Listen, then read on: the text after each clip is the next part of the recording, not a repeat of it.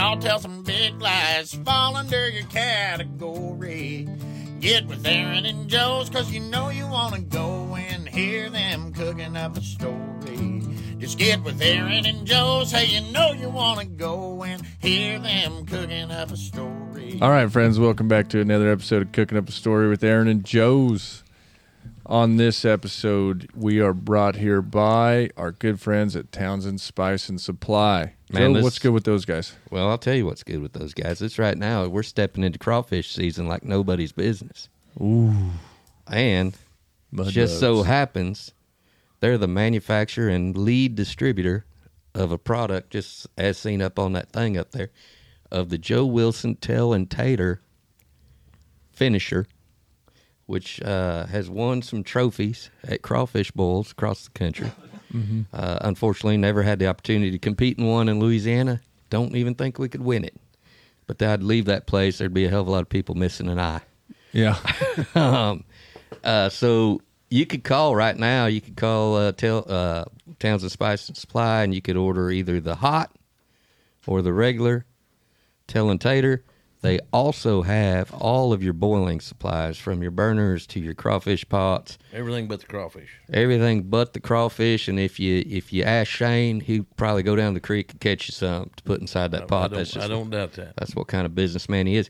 They got some kick-ass crawfish boil-themed T-shirts right now on their Townsend shirts that are pretty sexy. The girls like them. So, who is our guest this week? Aaron.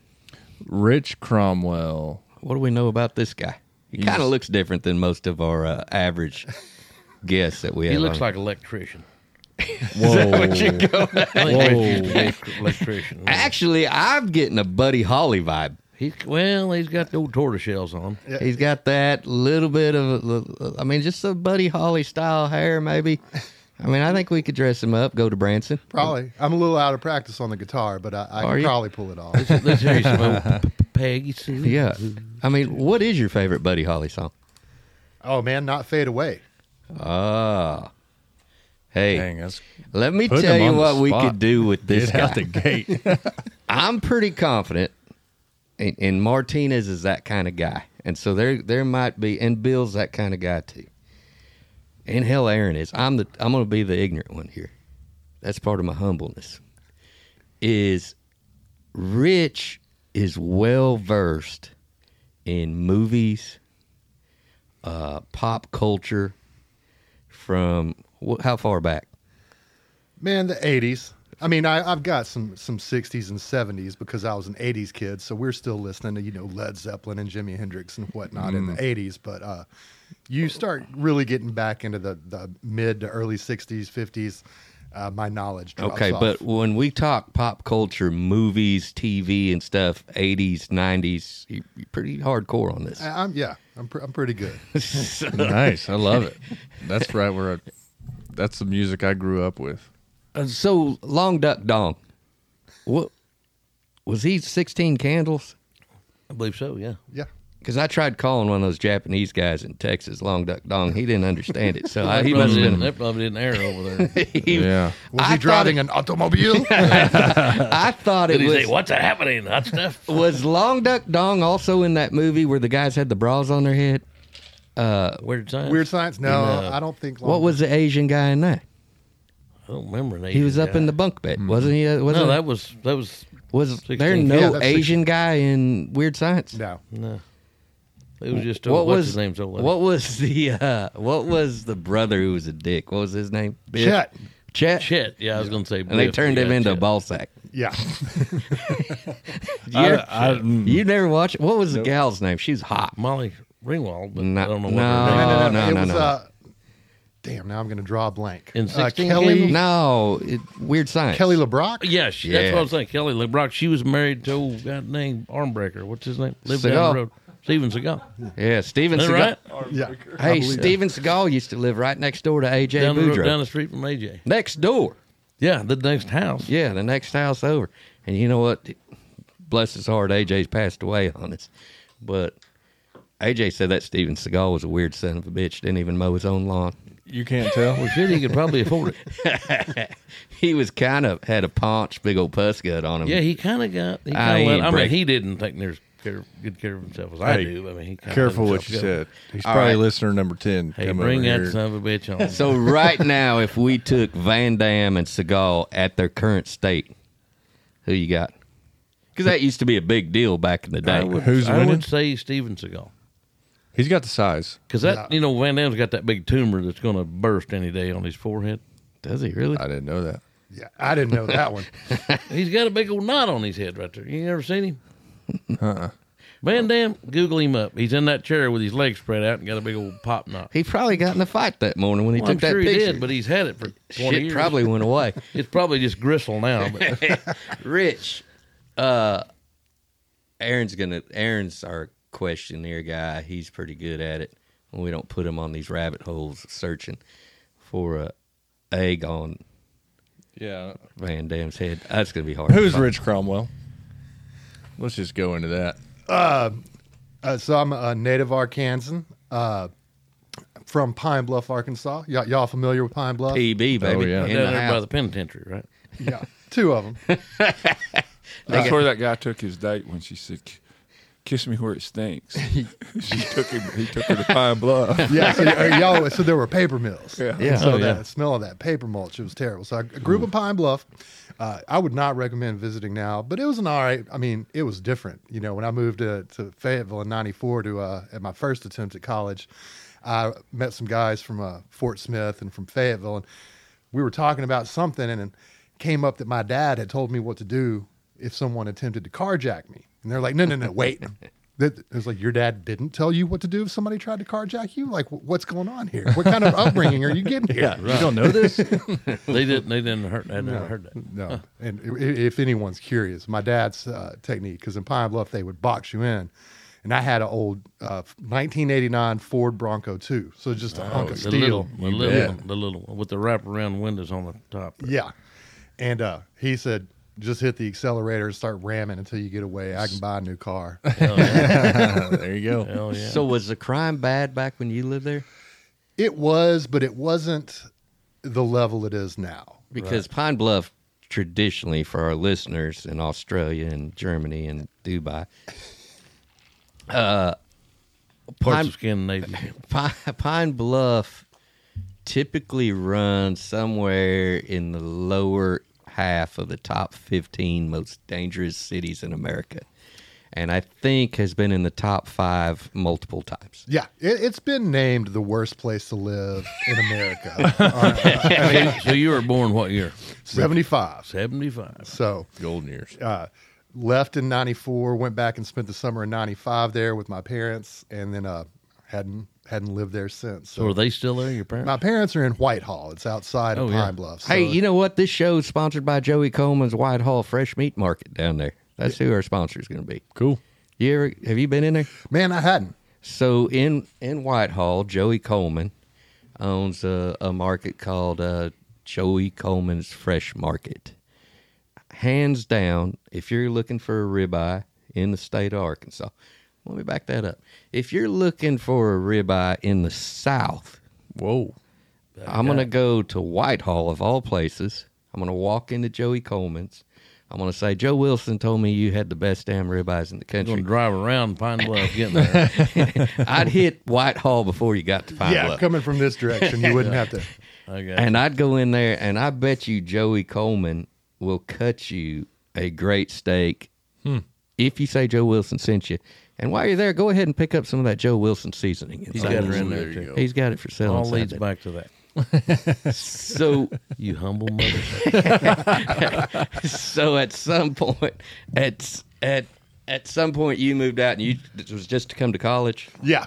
When it came up here to go to college, was not the most studious student. I enjoyed college life a lot more than I enjoyed studying. Come for two reasons. Neither one of them was education. Right. Was And- the Bobby Hopper Tunnel built yet? Oh, no. No. Oh, so you were still driving down the crooked and steep. Yeah, I was driving the pig trail. How many people had died on them crooked and steep roads at that The time? cars wouldn't go fast enough back then. No. Oh, come on. When me and Martinez used to drive that pig trail, there was those signs. Bill, you remember them? They would say like 135 people have I died. don't remember that. Golly. You remember those signs? I don't remember the death signs on the There big was trail. there was death. think- You were driving too fast and you were drunk. My God, did we die? I was here before there was any. If you came to Rogers or Bentonville from Fayetteville, you were just taking 71. Oh, Yeah. you bet. Before the bypass. That was a Yeah, long That was drive, like huh? 89, I think. 89, I think, was the bypass when that opened up. Well, it never even finished until 90. You might be right. Maybe it was 90s. Yeah. But anyway, moved to Nashville for a while, went to college there, actually graduated. I got a degree in music business, which I have never used. From Vanderbilt or what? Belmont Belmont. University. So I was studying music business during the transition to the digital phase. So we're in there on 2-inch tape, learning all this traditional means of recording.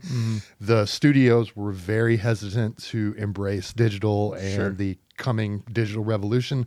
So go to class every day. Well, Sony laid off this many people today. Arista laid off this many people. And it's just this bloodbath. And it was a music business degree, so I ended up focusing on the business part. I still studied my audio engineering and everything. Graduated. My wife and I, who's how Joe and I met. She's working downtown Bentonville, and that's how I met Joe. But we were both in the restaurant industry, and she'd gone to Vanderbilt for her master's. But the restaurant industry, you can kind of get trapped in. You're like, well, I need a regular job. Well, do you want to be a manager? Well, you can manage this other spot. And it's like, no, I don't want to work on New Year's Eve anymore. Right. And this region that we knew about that the world didn't really know about yet, Northwest Arkansas, was starting to boom. Everything wasn't so insane pricing wise and whatnot. Had family here. So let's pack up and move back to Northwest Arkansas. So did you ever play in the music industry at all? Nope. No kidding. I ended up working for KNWA. I sold my experience or my degree on letting them convincing them to let me be a photog. So videographer, going out shooting video for them. So I ended up right back in the same situation where late nights and holidays and whatnot I was working. And then I've gone on to a variety of careers from there. Probably the more interesting thing to your listeners is I write. So you can go to thefederalist.com or spectatorworld.com and find articles that I've written. A lot more on the Federalist. I've been with them since pretty much they started in 2013. Spectator World, I started writing for them early 2022. So one of your recent articles, I got the preview of a movie playing right now on the TV. One of Rich's latest articles that you can Google up and find is on I this. saw that. Yeah. This new movie called The Cocaine Bear. And I actually heard on your Based on a podcast, true story, right? very, very loosely. Very loosely. Right. Very loosely. As you're watching on the YouTube right here, which I just noticed you can rent this movie right now on YouTube, the whole movie. And it's still at the theater, right? It just come out. Yeah. And it's done pretty well, all Yeah. things considered. Right. I think it beat, what was the movie it beat in opening weekend? Damn sure didn't beat Top Gun. No. Oh, no. But there was something else that came out at the same time that was supposed to appeal, and Cocaine Bear got the crowd. Yeah, they made the money. Yeah, did you guys see the deal of the what was it, the awards they had the other night? No, I don't watch that shit. I don't watch Oscars. The Oscars. You're going to lose me on the Oscars. I didn't. Okay, so I didn't watch every it, but- and I know I've never watched one, but every year the movie that wins the whole deal Something you is never heard nothing. of. Yeah, something I've never freaking heard. What is it? Everything. Everything, everywhere, all at once. All at once. Which I haven't seen. I've heard mixed reviews. Some people are like, "Oh, you got to check it out. It's great." Other people are like, "No." Yeah. So, did you hear that they didn't even have a red carpet this year? Do you know Good this? Lord, No. So, they, for some, believe it or not, that kind of stuff is political. It's Of racist. course. And for some reason, they had champagne colored carpet. It wasn't the Yeah. red carpet. It was champagne. Red is offensive. red- to, Is that about Is it Trump? offensive? Is that what this is? Could be. I never Does he thought make- about that, but that's Make what America it'd have Great. to be. The hat, the signature hat is red. So they got away from the red carpet. And I don't know, supposedly like maybe back in the 70s or something, at one time they used a green carpet. And I read this whole thing. It took 70s it would have been shag carpet. Yeah, very true. Maybe that's why they went with no carpet this time. So linoleum. You know what they say about linoleum? What's that? Just like women. Huh. Lay it right the first time, you can walk on them for years. Oh, perfect. So, at some point they had green, and anytime a dignitary is walking down something, it's a red carpet, and so this time they changed it to champagne. And neutral.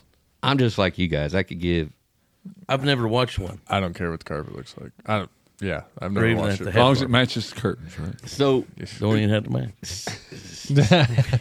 So he wrote an article about this cocaine bear, and I read your article and I listened to it on the podcast, and you stated that this was like an 80s style movie. Exactly. So the whole point you were getting into with the red carpet, where they possibly removed it because it was a political statement, that stuff permeates a lot of pop culture now, where everybody has to make their point. Cocaine Bear had no points to make. It was not a conservative movie. It's not a liberal movie. It was not a moderate movie. It was just a movie that was made to entertain people. Mm-hmm. It was... And so like Dusk Till Dawn. So that's good. That's good. That's good. So right. to me, the real throwback to the 80s was the ridiculousness of it. So yeah, it was based on a true story. There really was this smuggler who his autopilot was going out or something. He tries to eject. I think you've heard the wrong story.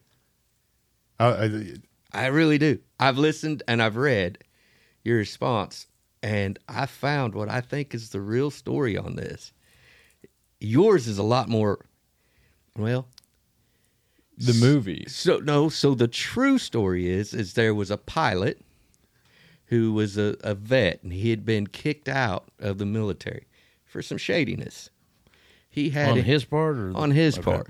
He had a little side gig carrying narcotics in these planes. Well, he needed a co-pilot. So he finds him a co-pilot. They're flying. He hears some chatter over the radio, and it calls out his tail number, and he knows that this plane is close enough in proximity to where he can hear him over the radio. Right. So they're on him. So he tells, and the co-pilot is numb to this whole deal.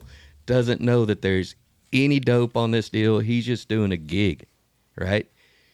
So the pilot says, come back here with me. He puts it on autopilot, comes back, says, you need to put on a parachute. They start packaging parachutes on all of these blocks of cocaine. So this dude, the co-pilot's freaking out. He knows nothing of the sort. So finally it gets down to where the pilot puts on his parachute and says, you better jump out of this plane. And co-pilot jumps out. He survives. Pilot jumps out. There's an elderly man in the kitchen. And you know this part? Yeah. And so the elderly man, he's got Alzheimer's. He's following the same routine every day. The doctor says, if you do the same routine, you probably won't lose your mind as quick. So he brushes his teeth, shaves his face, goes, does his coffee like normal, looks out the window. There's a dead dude laying on top of a parachute. Just shuts the door. And then the bear hunting portion, like Rich says, this guy was deer hunting, seen this bear, tried to circle around to get a better shot at the bear, and the bear was dead at one of the blocks of cocaine. Yeah. Because it took a big old bite and blew its heart out. But sorry, Rich, that's just the part that I knew. No, that was I didn't get into as much the particulars of the trafficking mission, but I did know, because when you read, based on a true story, it's like, well, what happened? So this bear, and like Joe said, the bear got into it, ate some cocaine, ate the entire block of cocaine, and died.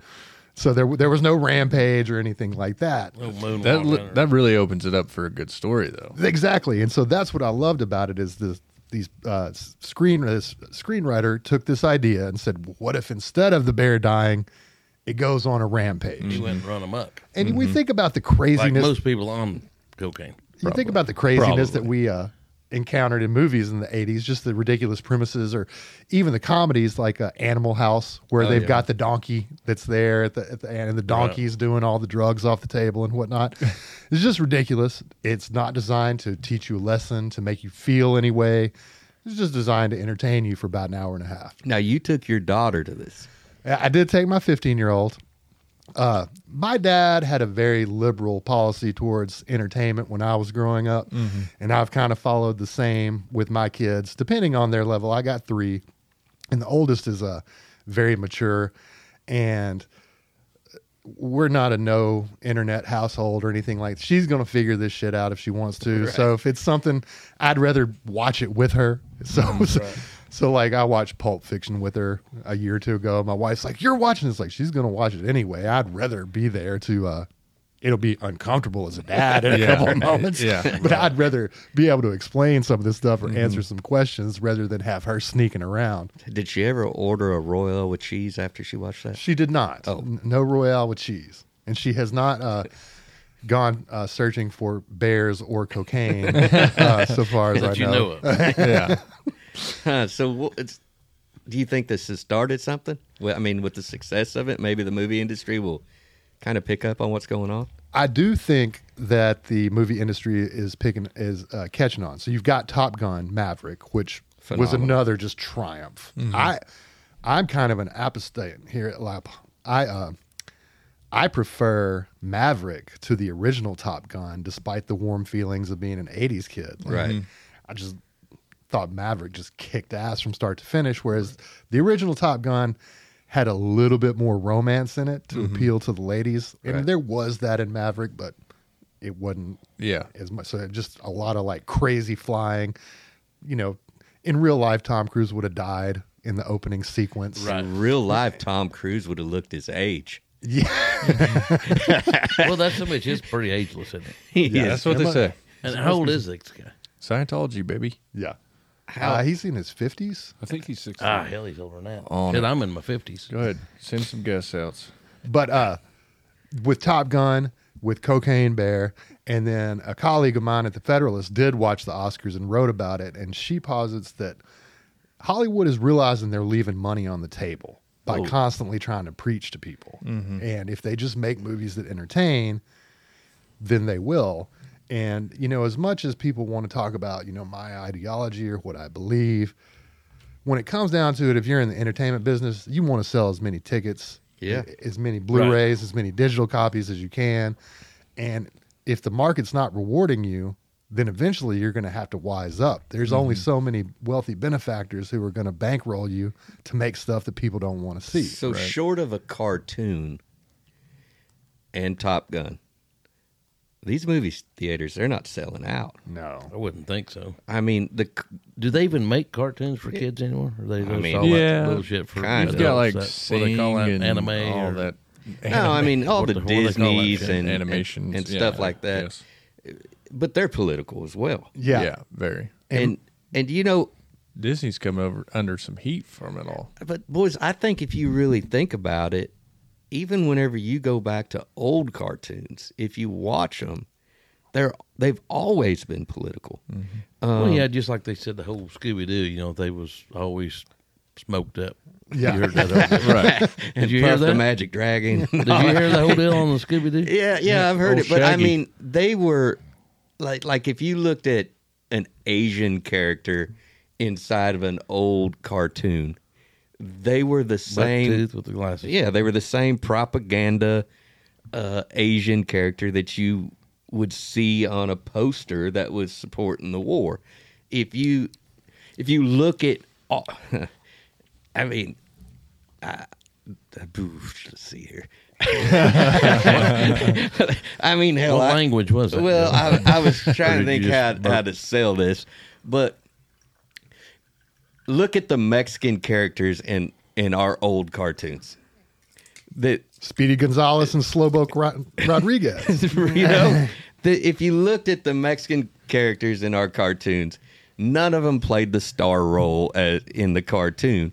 They were all these drunken, right? Right. Sleepy. Sleepy, lazy Mexicans is what they played in And we're cartoons. really just the opposite. Yeah, the hell, I ain't going to have my concrete finished if that dude's sleepy and drunk. But it Well, was... Slowpoke, he carry a gun. Yeah, that's what I'm saying. So, as kids, we don't know what we're watching. We don't even know that's a damn Mexican. We just know he talks different and wears a hat and a poncho, right? With the sombrero, yeah. Go ahead. Well, no, but I think the big difference, the shift we've seen, is that even if these things were wrong, through the modern lens, and even if they're wrong at the time, they kind of reflected the popular culture. And we've shifted more to where these tastemakers say, no, you're wrong. This is how you're supposed to think. And I think that's where the shift has come. So it's always been political. Explain popular culture to me.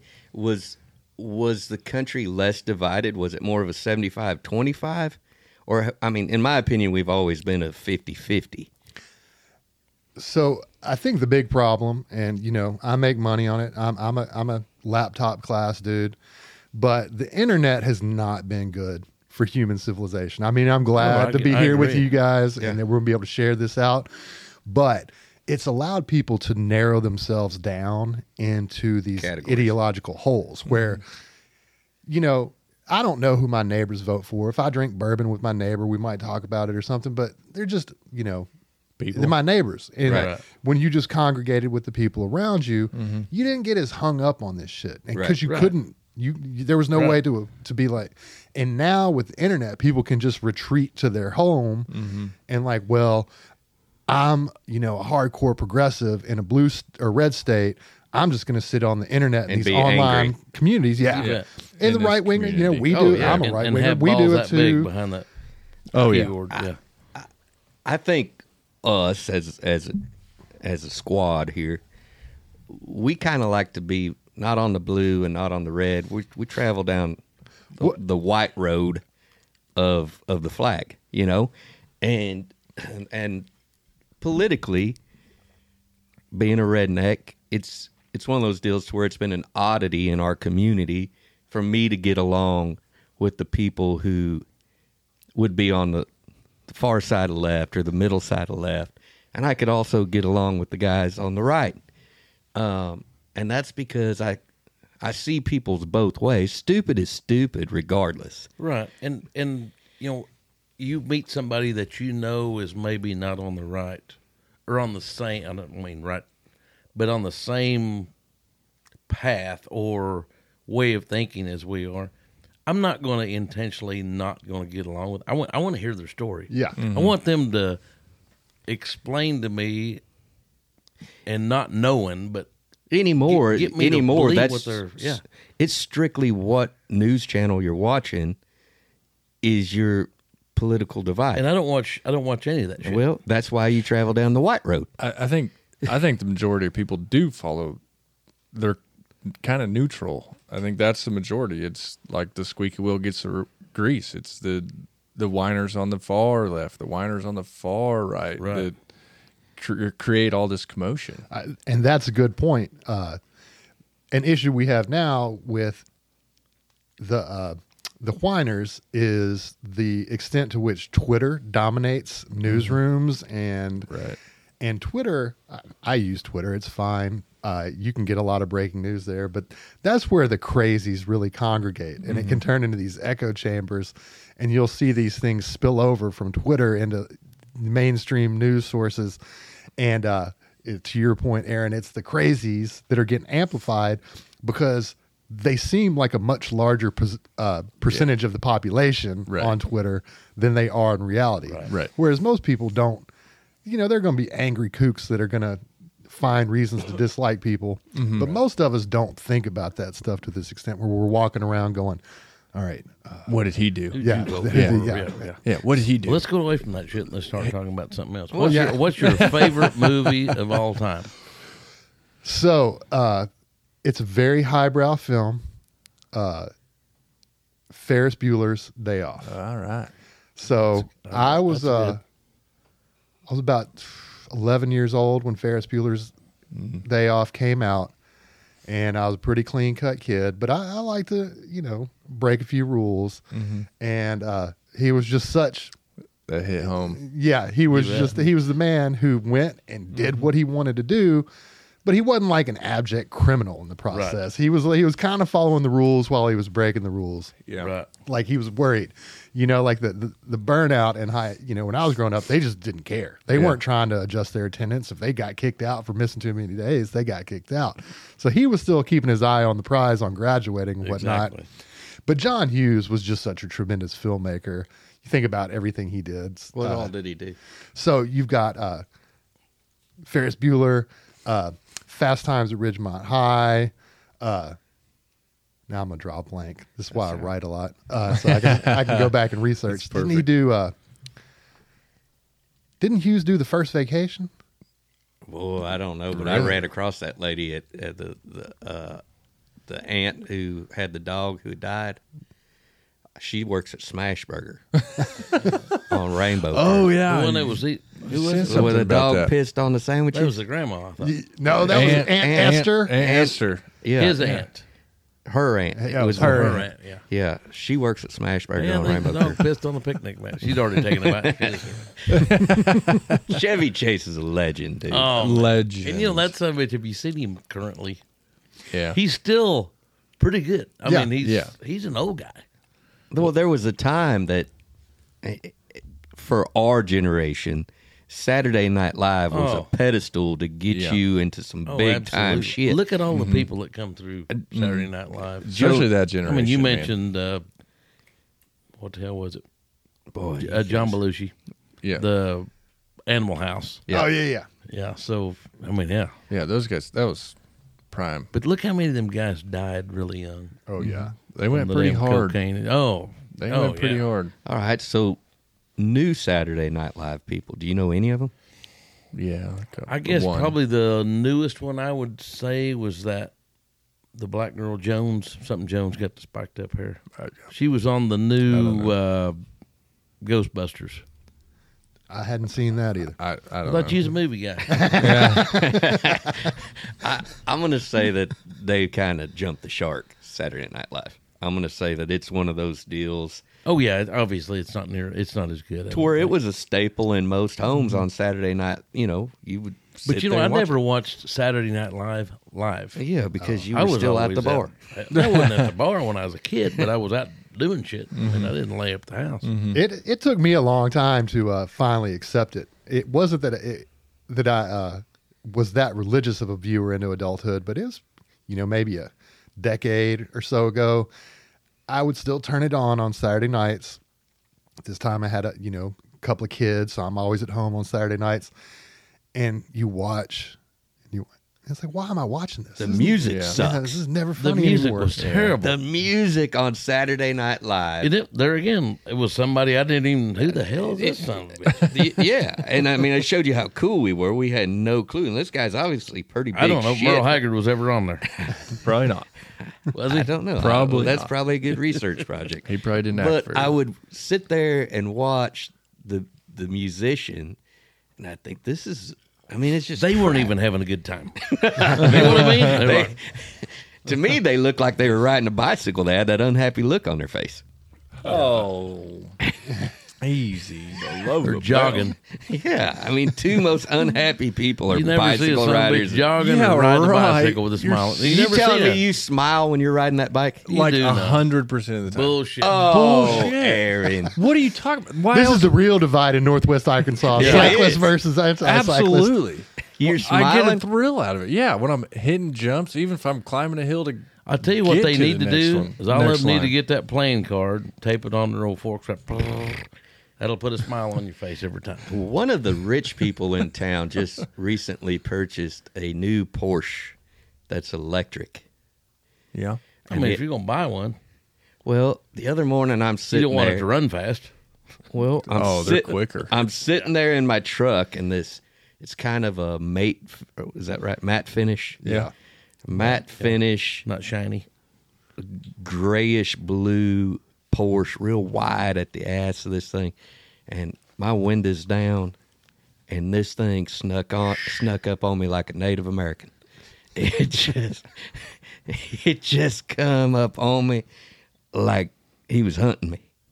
And I Was thought, you like parked or? yeah, I was parked right there on the side of the dang Main Street. Well, it don't run very fast. No, it was just, here's the deal. If I got a damn sports car, I want it to sound like a sports car. Goddamn There's a right. mode for that. You can probably tune it up and make it sound. They like turn the radio cool as you on or want. what? Yeah, they got some exhaust that's linked to the radio. You can pull up a When you were in Chevrolet high pickup, school, put it on YouTube.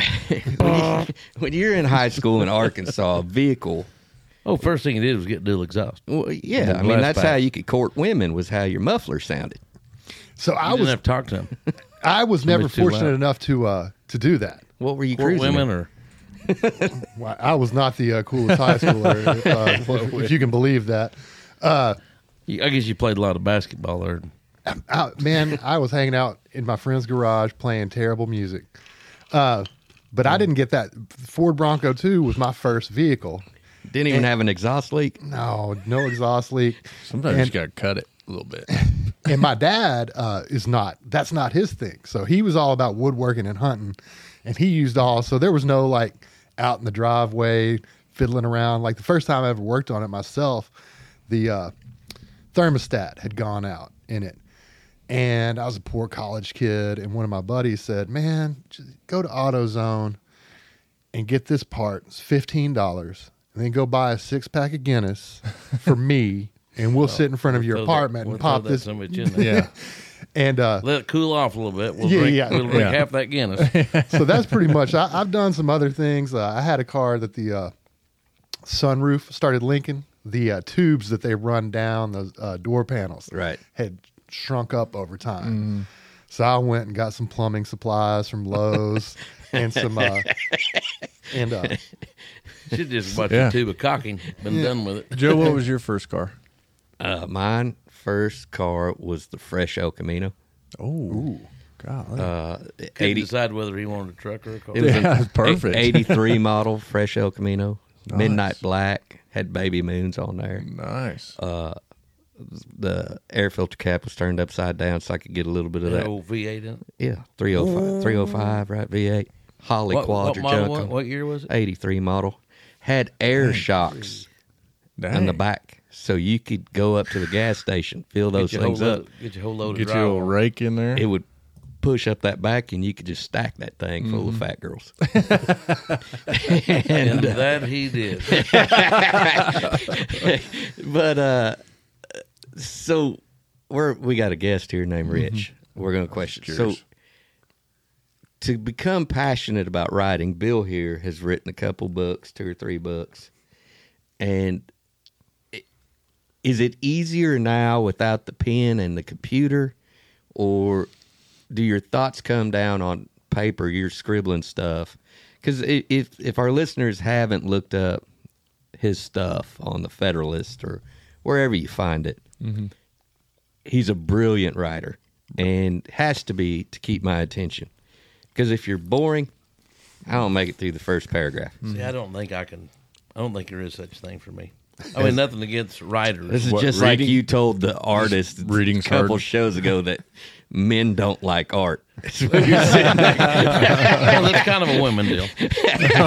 We're sitting next to a damn artist who's created some beautiful art, and he's in charge of putting art in museums. And all them people are women. And Joe says, men don't even like art. And that guy looks at you like a dog. And you said, you know what I mean, real men. Guys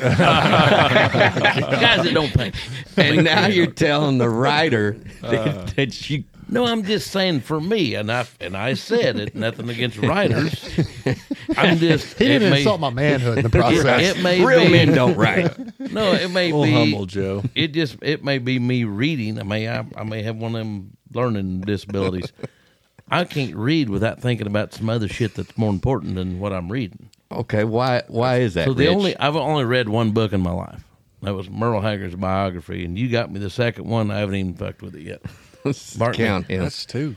You're But on a roll. I mean, I can read stuff that is interesting to me. So you're reading news articles and shit on Facebook. If they're not very long. yeah. So what's... I mean, you put that shit on there, and if it's longer than the half inch, like it just because you're my buddy and I go on. If it says continue, you don't hit the continue. Hell no. Who does? Nobody does. So- Yeah, they do. Not men. I mean, women do. Teenage girls. All right. Well, Okay, so I've thrown this out let several Rich tell times. us this. No, let me finish real quick. I'm almost still. I got, and it's not just me. There's other people just like me. Go ahead, Rich. You're right. All three I don't of want them. everybody to think I'm an asshole. Joe, since you and I are teenage girls, I guess we need to have a pillow fight at this point in the show. No, for me, the computer has been even a word processor. That's been a huge leap forward because I never learned shorthand or anything like that. I don't know if I would have if I had come of age in or if I hadn't had access to a typewriter. But it's you can lose thoughts so quickly when you're trying to write, and you can lose them even with a typewriter, or a computer, no matter how fast you type. So I think it's been a great, So move forward. So we've talked to comedians, we've talked to musicians, and the secret, they get a cadence in their craft, whether it be comedy or music Writing or a whatever. song or, yeah. So as a writer, if I write something, it's because that's what happened. This is funny. I'm going to tell you guys. And you're going to write it just like it. Yeah, there ain't going to be no periods. And No punctuation. But if you're writing it, is there a cadence you try to get on? Yes, and it depends. Sometimes I'll have an idea, like the Cocaine Bear review. My daughter and I, my oldest and I, went and saw it. And we went to Lowe's to get some new hardware for the bathroom, just towel rods and things like that. Although I haven't successfully installed those yet because the woman who lived in our house before us, every time you take something down, you discover that her style to mounting stuff was to just drill holes into the drywall until it works. So I've got to do some drywall patching so that I can we know a actually. guy. Yeah, that's The real man over here. He carries mud and a 4-inch knife in his back pocket. all to right. dinner. That's good to know, Joe. Hey, but little FYI, if you're mounting shit and there's no blocking for it, there's stuff for that. Drywall. Yeah, Anchors. I had the anchors, but Yeah. there was just No, there's a new deal. It's cooler than shit. We ain't got time for it on the show, but after the show. So I went to Lowe's, went home, walked my main dog, to borrow a term from Dave Barry, the humor writer, and I thought about it and just kind of stacked it in my head from start to finish, sat down 30, 45 minutes, wrote it all out, submitted it, and it ran the next day. Other times I'll have a loose idea and I'll write it all out, and then I have to go back and edit. Like, okay, the rhythm's not here on this. So it is like writing a song or something like that. So you do have a rhythm. Yeah, but the thing about writing that's different is you have to find a way to do it in a way that appeals to everyone, because nobody's going to read it in the exact same rhythm as you wrote it. Right. So are if you hear trying to catch in the first paragraph? Oh yeah, you can get a lot of mileage if you can get people invested in the idea, and it goes back to high school. You've got to get at least part of your point, your thesis statement out there. Here's what we're going to talk about, or here's how I'm going to hook you to get you through the rest of this early on. Well, our teachers were trying to teach us something, and so it's like, cooking up a story, telling a story. You're a big storyteller, so what I'm better at is sitting down and turning that story into words where I can go back and fix my mistake. I can look up what all John Hughes movies there were and things like that. When I say something stupid, it's out there. Yeah. But that's what makes our show, Joe. Yeah. It But does. one of the first times I ever talked to Joe, I want to say you started talking about your bidet. Probably. And That was a big topic. and back everything else that went along with the bidet. And it was just this rollicking 15-minute story. Like, man, that's a lot of words. You could hire an editor. You could record this shit and let somebody else put the punctuation marks in it. Yeah. But see, you don't get the same deal. You don't think that you can read a story and You find the can't same shorten humor? words on a good story. Oh yeah. I think so. Okay, so my question for Rich is comedy as potent read as it is spoken? It depends.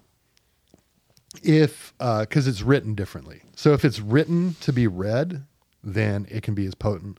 But if you read a transcript of, like Bill Maher has been on a roll lately with some pretty funny stuff, Ricky Gervais. If you read some of their stuff written down, there are moments, but it doesn't have the same appeal because they're putting their rhythm into it on stage. It's their delivery. So the words matter, but also the intonation and everything matters. And they don't have to rely on, they have to rely on the audience to not get offended, which usually doesn't happen anymore, but they don't have to rely on the audience to hear the pauses and things like that they would have to craft a sentence to insert those pauses so that people get the build up and get the release. So your most successful article that you've written, how do they come up? How do they tally? Or is it just off of, because it's web-based? Yeah. And I actually don't see a lot of the analytics for it because I'm just a freelancer, so I'm not behind the scenes on seeing all the numbers. So I'll see some. But honestly, probably one of the things that has blown up the most, and it's been several years since I wrote it, was something I wrote in 15 minutes. It was about 200 words. It was a piece of satire that said that, is it Hunts? Whoever was pulling Manwich off the shelves because they couldn't determine what Manwich self-identified as. No. If it was a hamburger or barbecue. And a lot of people thought it was real.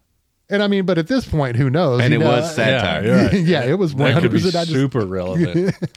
What made you think of that to write that? I think it was probably around the time maybe when Aunt Jemima was being, the Land O'Lakes. Have y'all seen the joke where it shows the picture with the Quaker Oats guy and the Land O'Lakes lady and Aunt Jemima, and they're all standing there, and then over time, the only one that's left is the Quaker Oats guy. The white guy's the only one who got to stay on the He box. won anyways, right? Yeah, I've seen that. The rest of them are all out of work.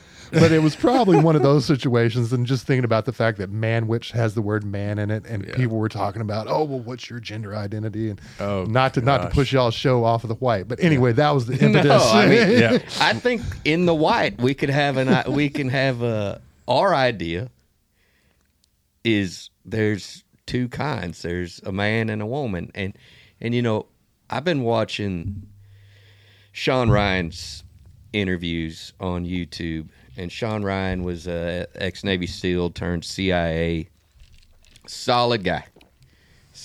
He's proven his worth. And he, 2 weeks ago, had the Navy SEAL that made a lot of news because the Navy SEAL transformed into a female, got a boob job. So it wasn't him, it was another guy. The guy you were just talking about, it wasn't him. No, Sean Ryan didn't do this. The guest on the show was also a Navy SEAL, and he wasn't just a Navy SEAL. He was like SEAL team commander. Mm-hmm. He was a chief, went to work for the Pentagon, the CIA, all of this stuff, and then transitioned into a woman that he was never attracted to men through this whole deal. When he says why he did it, because now he's back to being old boy. He regrets it, 100%. He regrets it because he was so intelligent and he didn't research, because he had researched everything in his life.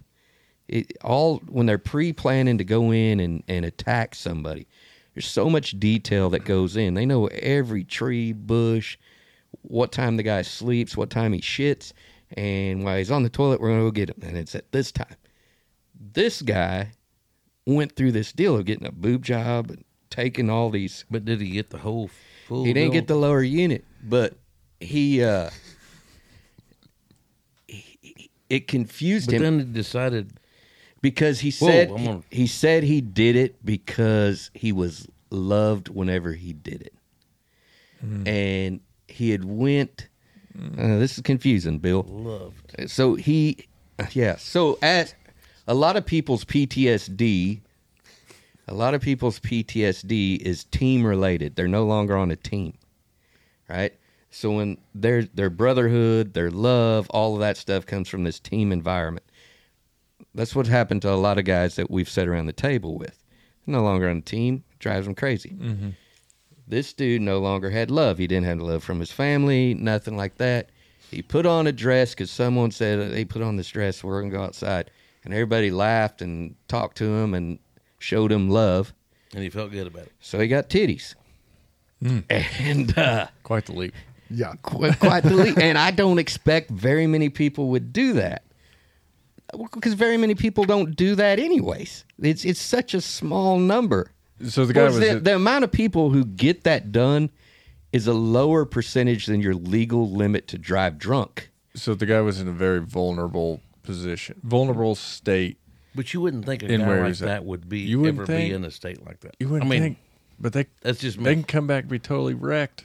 And You're looking for- wrecked. Once you do it, you're wrecked. In any, There's no historical data that says what this person's going to be talking 20 about years from the now. military guy that was totally wrecked that Yeah. came in and started getting some attention, started getting some love. People were probably reaching out to him, say, we support this or Yeah, whatnot. but there again, And let's then- talk about whiskey or something. And then he feels like he was, he felt like he was doing some good. No, I mean, it's a man-witch accepted situation. into the community, and yeah, The man-witch feels that same way. It don't know what the hell it is. yeah. Thinks it's a witch. It's a sweet... What the fuck? Count him. I'm just It's- going to get my money out. It's a man... All right, I got a man-witch story. Oh, you All right. $20 last week. I'm in Ohio. This has been 20-some years ago with my wife. She wasn't my wife at the time. We go to Ohio to her family reunion, and it's by one of them Great Lakes, and I'd never even seen it. Ohio? I thought it was Maryland. This was in Ohio. And it was in the town of Lorain, Ohio. And I had never seen the Great Lakes, so I'm checking out that whole deal, drawbridges and all that business. And Did you say drawbridges? yeah, they had They got 'em? Yeah, it's a big Did ass you say ocean. drop britches? Drawbridges. Oh. And so I'm checking out the drawbridges, and she says we got to get back because they're having a barbecue. I'm good. And we get back, and I'm looking in the yard, and there's no smoke. There's not even a damn barbecue pit. And some woman comes out of the house, and she says the barbecue's ready. And I'm trying to figure this whole deal out. Because maybe in Ohio you don't need fire. I go in, and there's a big old aluminum pot sitting on the stove. And there's some hamburger buns. And I said, where's the barbecue at, ma'am? She said, it's in the pot. And I look in there, and it was Sloppy Joe. Manwich. And I said, Same shit. ma'am, that's not barbecue. There's some confusion going on. And she said, yes, it is. It's Sloppy Joe. And I wasn't there to fight anybody. So I ate some pickles. You didn't even eat the sloppy Joe? I didn't eat the damn Sloppy Joe. I was mad. I mean, sloppy Joe and Manwich, same shit, right? Yeah. Yeah. Okay. It's the same deal. Now, I like me a little Manwich sloppy Joe. hey, shit. Levi Really. Downtown Rogers makes a mean Sloppy Joe. He really does. It's on You his smoke menu. it or something? Crock-pot. I don't think anywhere on They the bring that menu shit it from says Ohio. barbecue. Bring it from Ohio, I guess. I don't know, but Rich. So I'm the Federalist. What is the genre of the Federalist? So it's a very political online magazine, center right. It's doesn't take any editorial positions. People try to ascribe a lot of, oh, well, you publish this, so the Federalist believes this or the Federalist believes that. But it's just a collection of people who kind of agree with one another on a lot of things, but we'll disagree and fight on things too. But it's interesting. People assume that if you're writing for a political publication that you're being told. Right. And no, like, I mean, there might be times when it's like, hey, would you write about this? But it's never write about it in this way. It's just, would you write about this topic? And you can go in guns blazing and be mean, or you can pull back a little bit and they'll, as long as it's good, they'll publish it. They So don't- how often are you turning in something and it gets cold? They publish pretty much everything I write at this point. I've just been too busy to write as much as I want to, because I do have a day job. I've got 3 kids. I've got a wife. A podcast. Yeah. So And what's I'm your- old. So when I first started, I would do a lot of stuff at night. So, and the kids went to bed earlier because they were younger. So you could get the kids to bed around 8 o'clock or so. Mm-hmm. You hadn't had any whiskey or anything. And you're like, all right, I can go write for an hour or two. I can get this done. And now with kids and homework and everything, it gets to be 9:30 or 10 o'clock at night before I'm sitting back down. And I'm 47. My brain's not working at that point of the evening. Yeah. So are you as passionate about writing now as you've always been? I am, and I want to do it a lot more. I think the problem is it used to be a bigger challenge. And then once it got kind of easy, You're Tom Brady in this deal.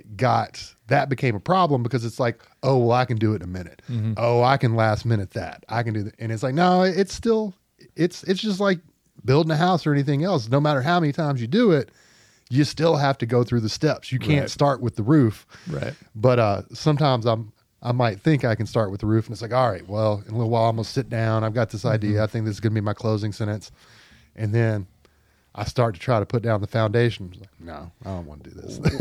What could I feel that with editing podcasts.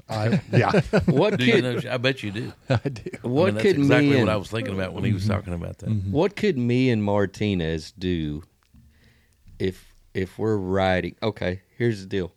On Wednesday night, Aaron's going to send me a note and ask if I have For a write-up. a write-up I'm on, in the middle of editing, and he'll send me a deal and want to write up on this particular show. right. And I don't want to think about it. And Joe comes, Boom, like he that. puts action to it, and he's much better at it than I am. Which I doubt I am. You are. No, you are. You are. But if me, Martinez, Bill, Aaron, if one of us wanted to work on hooking our audience or our friends or our family, whatever it is, what's a lead sentence that has a lot of momentum that's going to push the story okay, so like guess if it depends on what you're talking if I'm about, gonna right? write, if I'm gonna plug this for Rich, I'm gonna say on this week's show, Rich Cromwell, our guest, famous national author, pop culture specialist. Freaking icon. You can just keep on making up lies. No, well, I mean, so in any marketing situation, the goal is to tell people how good the shit is that you're fixing to get a hold of, in my mind. Yeah, Right. And so I'm not going to say Rich Cromwell, who used to be cool. But I don't feel like you overplay everything. No, when I you do something, I read it and I'm thinking in my mind, man, that is exactly It's what good. I would have said You're good if I at knew it, the Joe. words. That's Yeah, why yeah, I you- go to you, because I'm in the midst of editing a podcast, and I'm kind of spent at that point, and then I'm like, hey, If you think I'm good at it, you got to see what old Rich can do. but see, Oh, I that's bet. all. It's all the skill. It's all just how you apply it. So here's a little Beastie Boys story for y'all. So the Beastie Boys were in the studio late one night, and they were recording the song "Sure Shot," and they didn't have a hook for that song. And none of them could think that hook wasn't their thing. So they called their DJ Hurricane. He wasn't even in the studio. He's at his house asleep.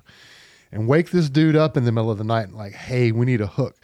And so if you listen to that song, Sure Shot, the hook is this dude woke up on the phone. on the phone, and they recorded him through the phone just because in that moment they knew that was his skill, was that as long as he didn't overthink it and they just put him on the spot, he could come up with it right then and there. damn. So, and that's where the hook for Sure Shot came from. So, see, Damn. right, you're playing hook- the DJ and- Hurricane role. And the hook was It's several different things depending on the verse. So, like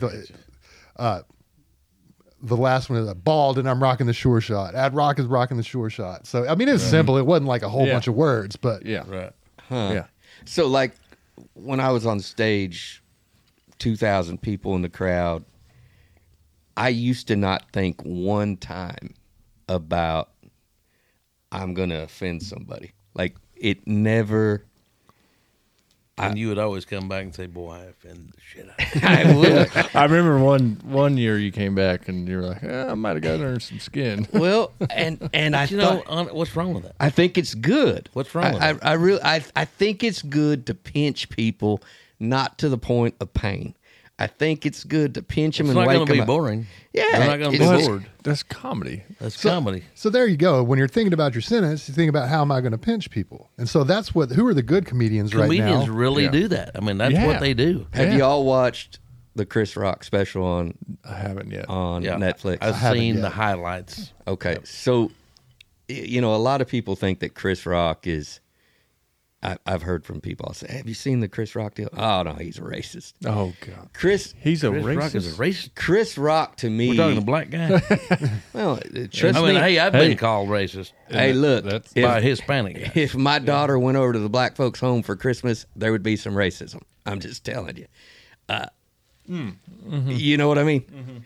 I mean, we live in the South, dude. We know that that's a two-way deal. It goes both ways. It's a two-way deal. So Chris Rock, to me, rides that line to where he will make fun of the blacks, he'll make fun of the whites, and it jails because Right.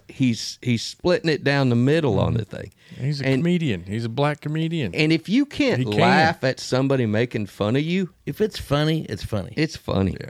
It's funny. I mean, like I guarantee you, I've heard more Mexican jokes than anybody in the room. I guarantee it. But seriously, I mean, and if it's funny, I'm going to laugh. Yeah. If it's not funny, I'm like, that's the worst fucking joke I've heard. Count 'em.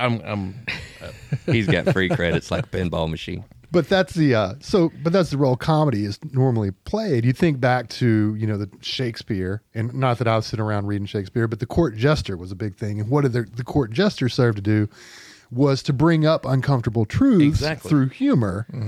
And we've got that now, but people have gotten so sensitive there. They want to shut the jesters up, but no, we need the jesters more than ever right now absolutely. to get us all back to okay. It's okay to laugh because It's got to be. Who's our I think Mark Twain? I don't think we have Mark Twain. yeah, But I you don't talking know. about Macbeth? I always thought that was Ronald McDonald's girlfriend. Do we not have a Mark Twain? I think the market's too diffuse now for there to be one person. When Twain was writing, there weren't as many channels for someone to reach people. So who would be the closest? I don't I know. guess. Man, I wouldn't have a clue. I Well, don't maybe know. that's our Well, did damn you problem. did you Maybe our ever- problem is we don't have a Mark Twain. You were talking about comedy and writing, or that there's how about too the many. Confederacy of Dunces? Did you ever read that? so I have not read oh that. Sadly, my God, it's like the Connecticut Yankee in King Arthur's court, but it's set in New Orleans. And I mean, there were, especially in the middle and leading up to before the last third of it, because I think he had to wrap it up. But it was just hilarious. I'd find myself just, What year was this published? I don't know, probably 20 years ago, maybe. Yeah. But it is, and the guy's passed away. He was young. But anyway, it's worth the read for sure. So I'll put that. That's one I as a writer, I'm terrible about reading, especially you've about heard of it, reading I guess. fiction. So Right. I've been working on reading more fiction this Oh, year. really? Yeah. See, yeah. Well, you've read Pudd'nhead Wilson, You I guess. But. Do you think that's a male thing? Because I prefer to read factuals Yeah. versus nonfiction by 100% of the time. I do. I think that's more often than not. If somebody's like, I don't want to read a story, it's going to be Yeah. a man. Yeah. So Martinez, you had a I mean, point. I want to read a good story. is it because of her laziness? Because I mean, if you put that story on TV, I'd watch it. Yeah, probably. Right. I'm the same way. Well, I'm good- but good I at would watching also stuff. watch it if it was a factual documentary about something. That's Documentary. I love I'd rather watch a documentary than I would a movie. All right, Rich. And if it's a movie that's based on something Yeah. factual, like Cocaine Bear. like Cocaine Bear. yeah, but Rich, do you learn more from watching it on TV or from reading it in a book? Definitely from reading. Really? I have to turn off the distractions. We all have a lot of distractions in the modern world, but I will digest and retain information a lot better from reading than I will from any other form. And that's pre-internet. Even growing up as a kid, Yeah. I retained better from reading in the classroom or reading my homework than I did from the lecture or from lessons. Were you a good reader? I was. Or you were at a young age? and I think that's the point. I think don't that's feel a like good- I was a good reader. I think that's part of your deal is I think so. learning how to read and being able to read Now he's gonna get him. Being able to read, Hey, the whole being able to caption read deal. I'm going to watch quick enough to keep it entertaining. Exactly, Is a big and problem. I think that's what it is. It's a big I problem. said that a while ago. I think I Yeah. have a learning disability of some sort. You know, if I watch a show that's got the captions, I can't read that fast. I got to pause that. I think it's and then it just loses its whole deal. I think it's just Okay, I'm going to watch something else. there's a structure to learning how You to guys read. don't have that trouble? You can read it as Well, fast I as mean, they most of flash the it on shows that I watch with captions, I already know what the guys are saying. It's Yeah. because they're from Mississippi or whatever. No. I'm just saying, if you watch a movie and they're speaking a different language and there's I captions, don't even watch it. Yeah, you can keep up. I won't. can you keep up? Yeah. Can you? And see, I think it's learning how to read. That's a big part of what people get enjoyment out of, or they don't. A lot of people won't get enjoyment because they can't keep the sentence going long enough or quick enough to keep their attention. That's my deal. I mean, I and just stay lose it. into the story or unless the it's book. Spanish, then I don't know how to read it. Yeah. So mine would be I don't put like if I'm reading it, I don't put the pep in it. Right. Like I'm to so- I me know it's just exactly what you're talking about. boring. I'm reading words. It's like me listening to Clem Yeah. read right now. You know, Clem's in second grade, and whenever he reads, it's like, Jesus, son, just stop that shit. You got an A. Stop reading. But I guarantee you, we've had Bill read on the show, and when Bill reads, he emphasizes stuff, and he puts a character to it. I bet you Rich is that guy. I guarantee you. that he knows how to do that. When I was a kid at graduate school, Glen Duffy Elementary, we had our librarian. Her name was Mrs. Cloisy. And that bitch could read. That's a reading son of a bitch. And I'm just like, oh, damn. I mean, what amazed me is she would glance at that book and Because she's just been doing it for read, 10 years. read. Well, and that's kind of And then what she'd glance back and, I mean, So are you guys reading, like, all right, so this is a weird deal. This sounds like Jordan Peterson on me. But is it something to where you guys are reading further down and putting it back in your head, or are you on a word and put... For the record, I'm not a good reader.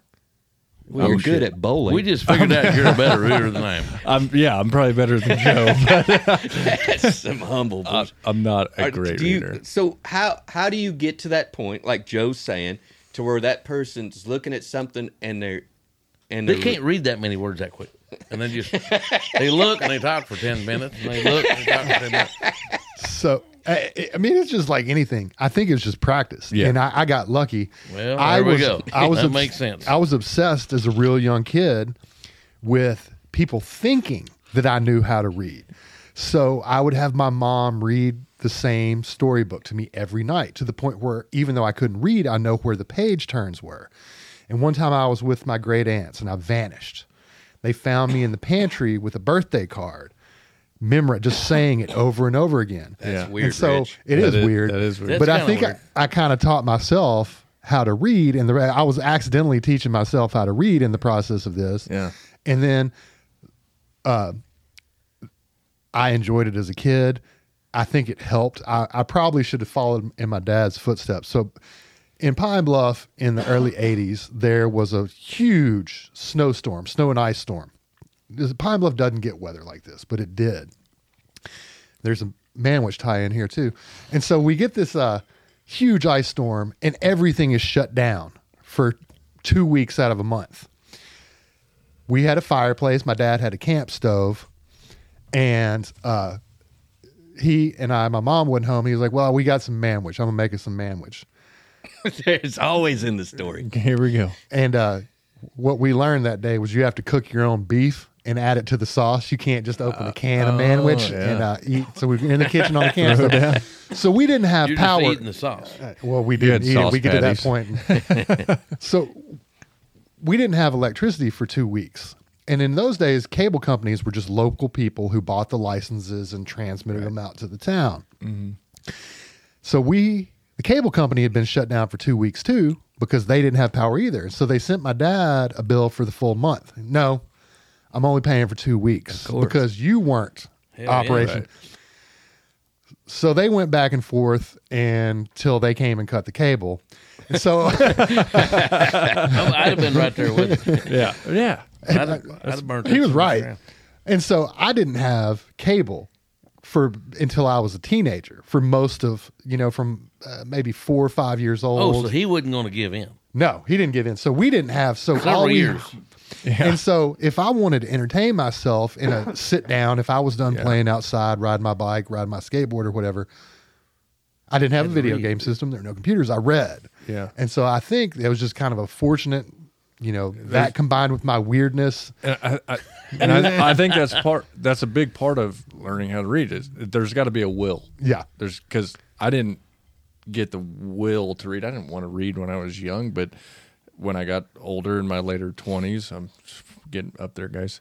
But when I got older, I wanted to read because there's a lot of knowledge that comes from that, and a lot of knowledge that you can gain. And Joe, do you read magazines? I don't read shit. Emails. He reads 3 letters on a Facebook post. Headline of the 3 lines of the email. Yeah. So now never told me that shit. I didn't read it in the headline. So Joe, I read a bunch of shit this morning. Some shit popped up on Facebook, and it was actors or people that made a lot of money and now are broke. Yeah. You read, and I felt like I didn't want to make that same mistake. So you read the whole thing. Read some whole shit. I mean, like Gary Coleman. Did you guys know that somebody was like a security guy? Yeah, he ended up security guard. Lost his ass and then died because he had a seizure and fell to his death on some shit. Well, Yeah. God bless him. What were you What are you talking about, Rich? Wilson? What you talking about, Wilson? So I was going to say, now after this, what you got to do is you got to go on Facebook, Joe, and you start off a long post, a recipe or whatever. And then once you get to the portion that's continued, then you could just go off on a rant about Martinez and he'll like it, not ever know. Yeah, you're right. You're right. You're completely right. So we had a guest on here, Bob, who was a state trooper. Remember Bob? Yeah, oh yeah. And Bob is a long post guy on Facebook. And he's a storyteller. And he writes a fantastic story every morning. It's usually on there about 5:30 a.m. Mm-hmm. And so I'll read. It takes me a minute and a half to read his story. And that's how I wanted to get Bob on here.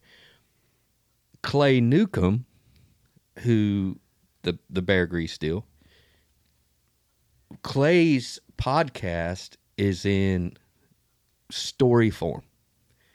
And if I was to read what I hear, I would be just as passionate about his show because there's a lot of information in there. Right.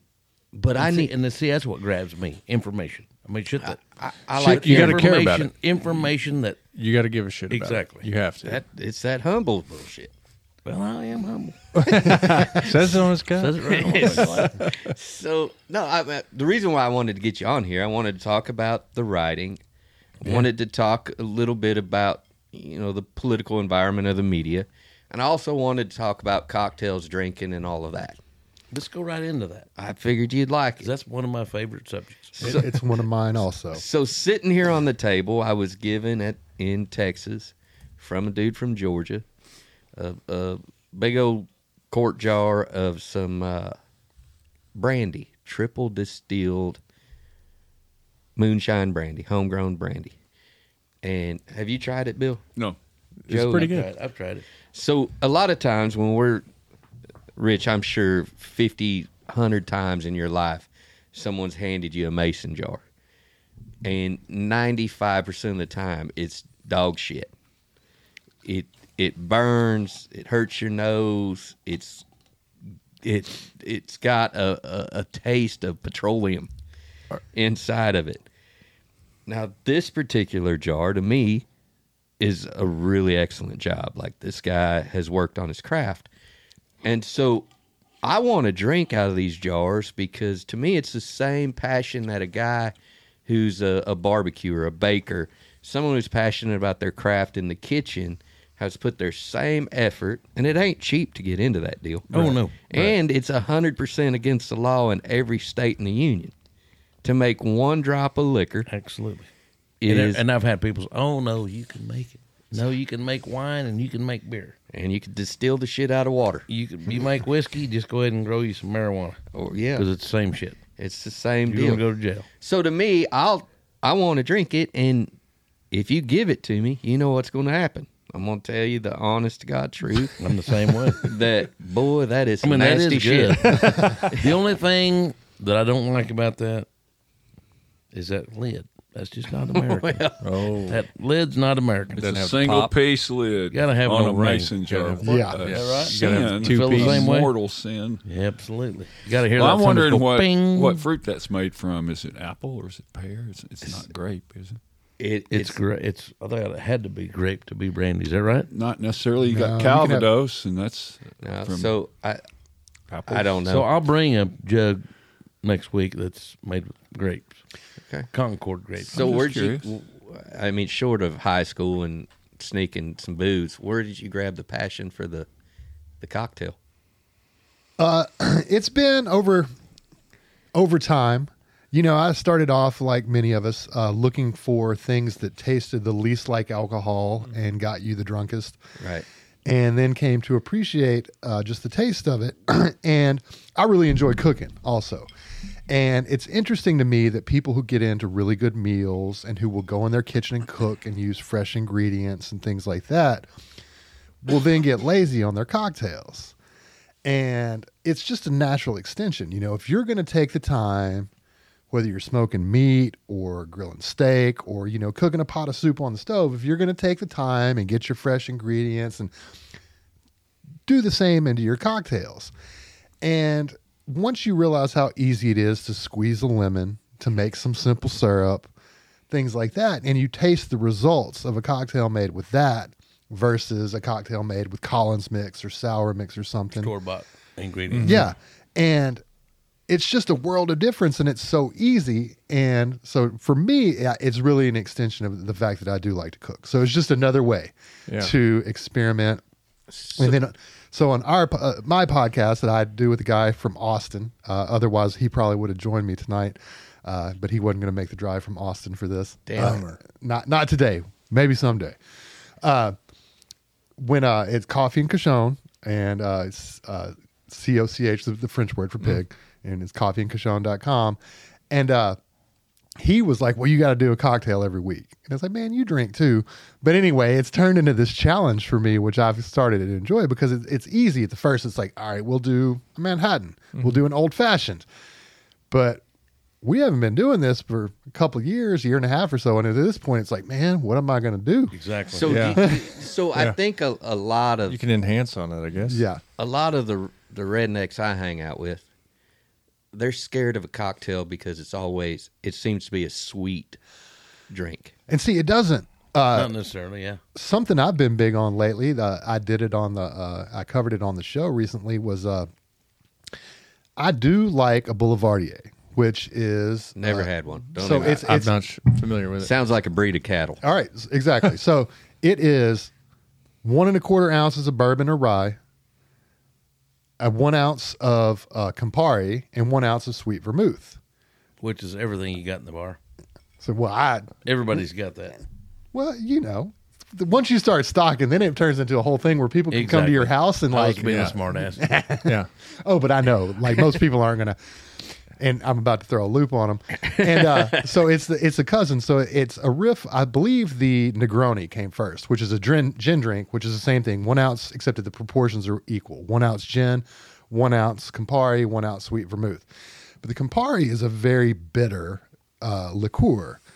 And that bitterness is good sometimes, but I don't always like it. So that one of the bartenders at Yayo's and Rogers, I was talking to him about it. My wife and I were in there just one night, and we get to talking. He's like, "Oh, use Amaro Nonino, which is another Italian liqueur, and use that instead of your Campari, and it makes a Boulevardier, a real good cocktail, and it's not sweet. I think a lot of people, to your point, they get this idea that if they're having a cocktail, it's just going to be A little bit sugary. Yeah, But it's gonna be anything like bitter, anything bitter, I mean, that's what it's kind of takes away from being the sweet. Yeah. And so you can find all this balance. Just like you don't want every meal to be 100% savory and spicy. You want some other elements in there.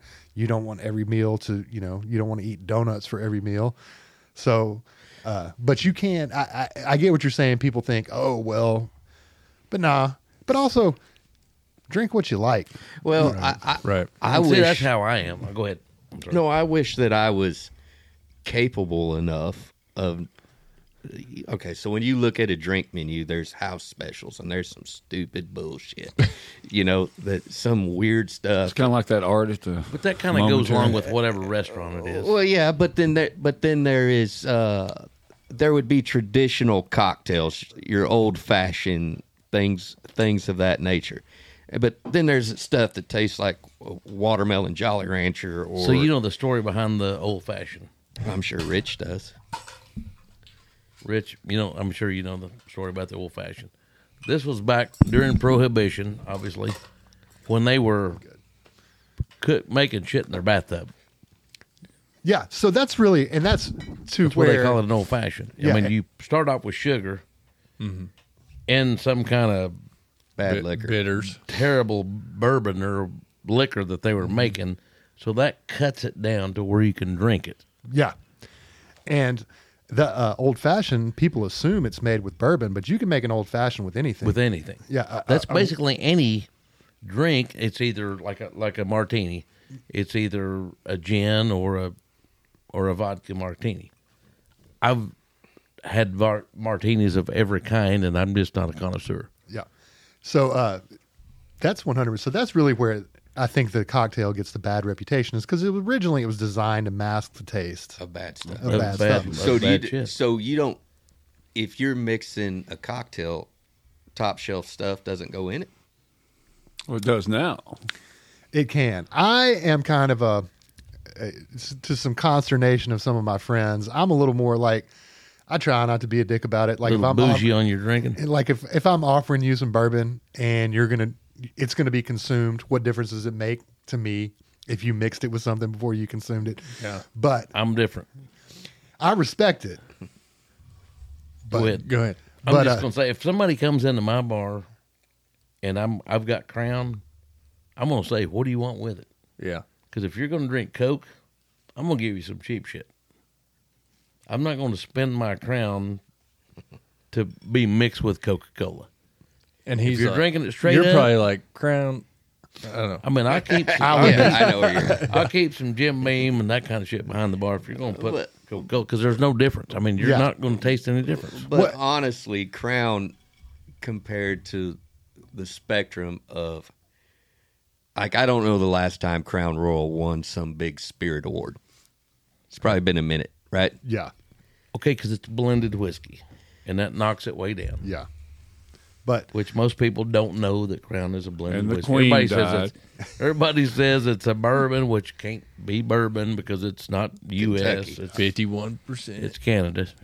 Well, that has nothing to do with it. 51% Same thing. corn. It can't be bourbon if it's not it's made not- in the United States. yeah. Rich is our house expert on the liquor, y'all. Yeah. Hey, They I know. know a little bit about I know. it. I mean, I may be a shade older than old Rich here, and I've been drinking a little while. I will mix. It depends. Like, so in the room right now is a bottle of Early Times. I had an article I wrote about bourbon hunting for Spectator World that came out at the end of December. Early Times, that's the most underrated. And I hate Absolutely. I hate admitting it to people because I don't want it to become scarce. Like Right. everything else is. it was become. hard to find. I bought Old that. Charter. Old Charter is my same Yeah. thing with me. I bought the Early Times because a dear friend of mine, that was his drink. He passed away And we the had a week show, of his yeah. funeral. I bought a couple bottles Early Time, and I had to go to 3 or 4 places to find it. So that's gotten to be one that I treat it like an ingredient. Like, if you're at the store, you're like, well, I'm going to need some flour at some point. Yeah. So if I'm at the liquor Early store Times. and they've got those bottles of Early Time for $15 to $17, depending on what store you're in, I'm going to buy 2 or 3 of them and just have them. Nice. And And to me, I think Old that- Charter is the same thing. yeah, but Old Charter, really. And there's a little nostalgic. My dad drank Old Charter. One of my buddies drank Old Charter. I mean, I'm going to have Old Charter on hand. So, like, Four Roses is one of those deals that doesn't get a lot of credit in the United States, but I think it's like the number one. I think it does does. nowadays. So It does Four now, but Roses- it used to be. Excuse me. didn't mean to go ahead, jump in, but it used to be considered a little low rent. Exactly. But But it's then not now. When the No, Japanese it's really bought not. the distillery, Go ahead, Rich. well, no, Sorry. it's funny. my parents there was a bar, I believe it was called Rich's Bar, but somehow in the churn of thing, my little sister is going to get this work of art. But there was a Four Roses ad. So back in the day, they painted ads on metal. Right. And it's this giant, I think it's 3x6, like painted on metal. Martinez is going to try to get it from me. And it's a hunting. I will buy it for you. If you it's a hunting lodge. And so there's, like a raccoon hanging. There's a shotgun. There's the jackets Rich, and boots so and many stuff. of our listeners want this sign right now. And it's the only way you know it's an ad is there's a fifth of Four Roses sitting in the floor next to the boots, I believe it is, next to all this stuff. But yeah, Bill's right. And a lot of these places went through hard times. My great uncle was a chemist during Prohibition, and he was also a fan of booze. And once Prohibition ended, it took all the distilleries a while. Now, during Prohibition, he did the very legal thing of testing booze for purity. Which meant that I have had Prohibition era moonshine. My dad still had some that had lasted from my great uncle. Wow. You could not taste it at all, but it was kind of like swallowing like a firecracker or something. That stuff hit your stomach and bloomed. Whoa.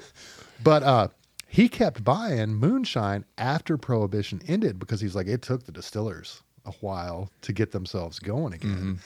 And I think that we've really just now gotten to the point, or not just now, but within the last couple of decades, to where the Four Roses, the places like that, have really kind of returned to their roots. Like, if you read about Jim Beam, everything that basically Jim Beam created all whiskey. I mean, this is a huge exaggeration, but if you start tracing family trees, it's like, oh, well, Eagle Rare actually goes back to this Beam, and Bakers and Bookers. Yeah, those were Beams too. It's like a coach's ladder. Yeah.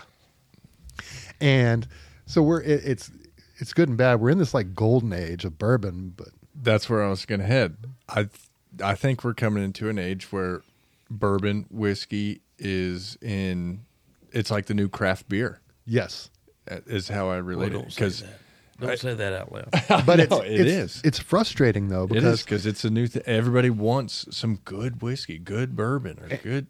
And you've got people who buy it up. Yeah, I've been to a house, and I'm not gonna. It's a friend of my kid. I've got a couple of buddies the same way. I'm sure. Yeah, and you'll thousands. You'll go. Yeah. Oh yeah. And so Weller Antique is one of those bottles that people kind of go after. And I went into this guy's house, and in his office, he had probably 50 bottles of Weller Antique. 50 bottles? Just unopened, just sitting there. And he had equal numbers of bottles of other hard-to-get things.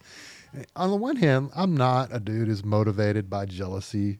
Right. But on the other hand, it's like, man, it's drink people like you who make it so that we can't just go buy this stuff in the store because every time it comes around, y'all buy it all. And you're not even drinking for your library. Yeah. And you're not even drinking I get that. I get that to an extent. But me, I'm a one. I mean, I will take.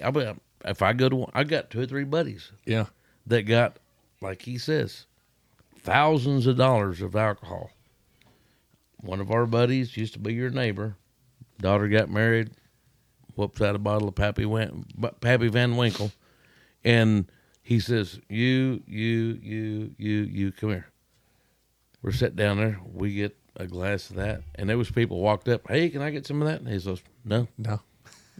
So and that's just not how I am. And I'm the same way. I'm just not that way. You can go to my house right now, and I'll have 2 cases of Crown. Yeah, I like Crown. Do I like to drink other stuff? Yeah. But I'm going to go right back to what I drink. I have 4 bottles of Buffalo Trace, which is hard to find around here. Yeah. I'm going to drink all of them. I'm not going to save one back to put on my shelf or do anything. I'm going to drink them and enjoy them. Kind of like if guns. you come People over to my house, guns and they don't shoot them. If you come over to my house, you're going to have. We're going to drink. You're going to have a glass of Buffalo Trace. So, Rich, the value of these liquors is supply and demand, and so if you're buying something that's, it took 7 years to develop that bottle, right? And so if you're a new kid on the block with one of these fancy labels for a recipe, and it's aged for 7 years. Well, they didn't know how much they were going to sell 7 years ago. It was their first run of this particular spirit. And so by the time it gets to the store and some jackass on TV's drinking it and everybody wants to drink it, well, now that bottle that may have been a $30 bottle becomes a $100 bottle. And then these hoarders, just like 22 shells, they'll go out and they'll buy it up. And so the whiskey industry is a super hard thing because you have to forecast 7 years in advance if you're running a 7-year-old whiskey. It's not like any other business to where you're trying to say, well, the economy is going to get better next year.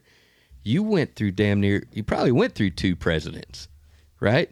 And so the whole world can change. And if you made 800,000 bottles and then your stuff gets shown on a Jeffrey Dahmer movie like it goes great with toes and no one wants to buy that shit. That's not a thing.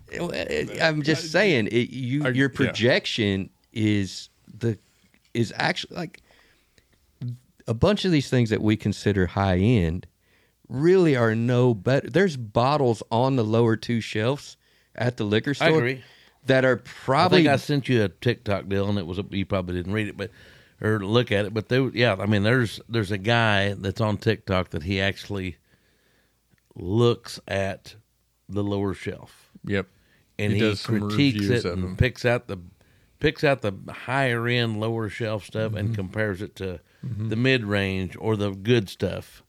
I think the problem is there's a lot of stuff that should be on the middle shelf that's sitting in the office right now. Yeah. Yeah. For example, when I first heard of allocated whiskey, it was about 5 years ago. I had a memory. You know how your phone will pop up. Describe that whole system. And so allocations means that only a certain amount is sent to each state. The liquor stores fight over the allocations. And then normally the liquor stores will limit it to 1 per person. Right. About a little over 5 years ago, when it was first happening, I was in Macadoodles.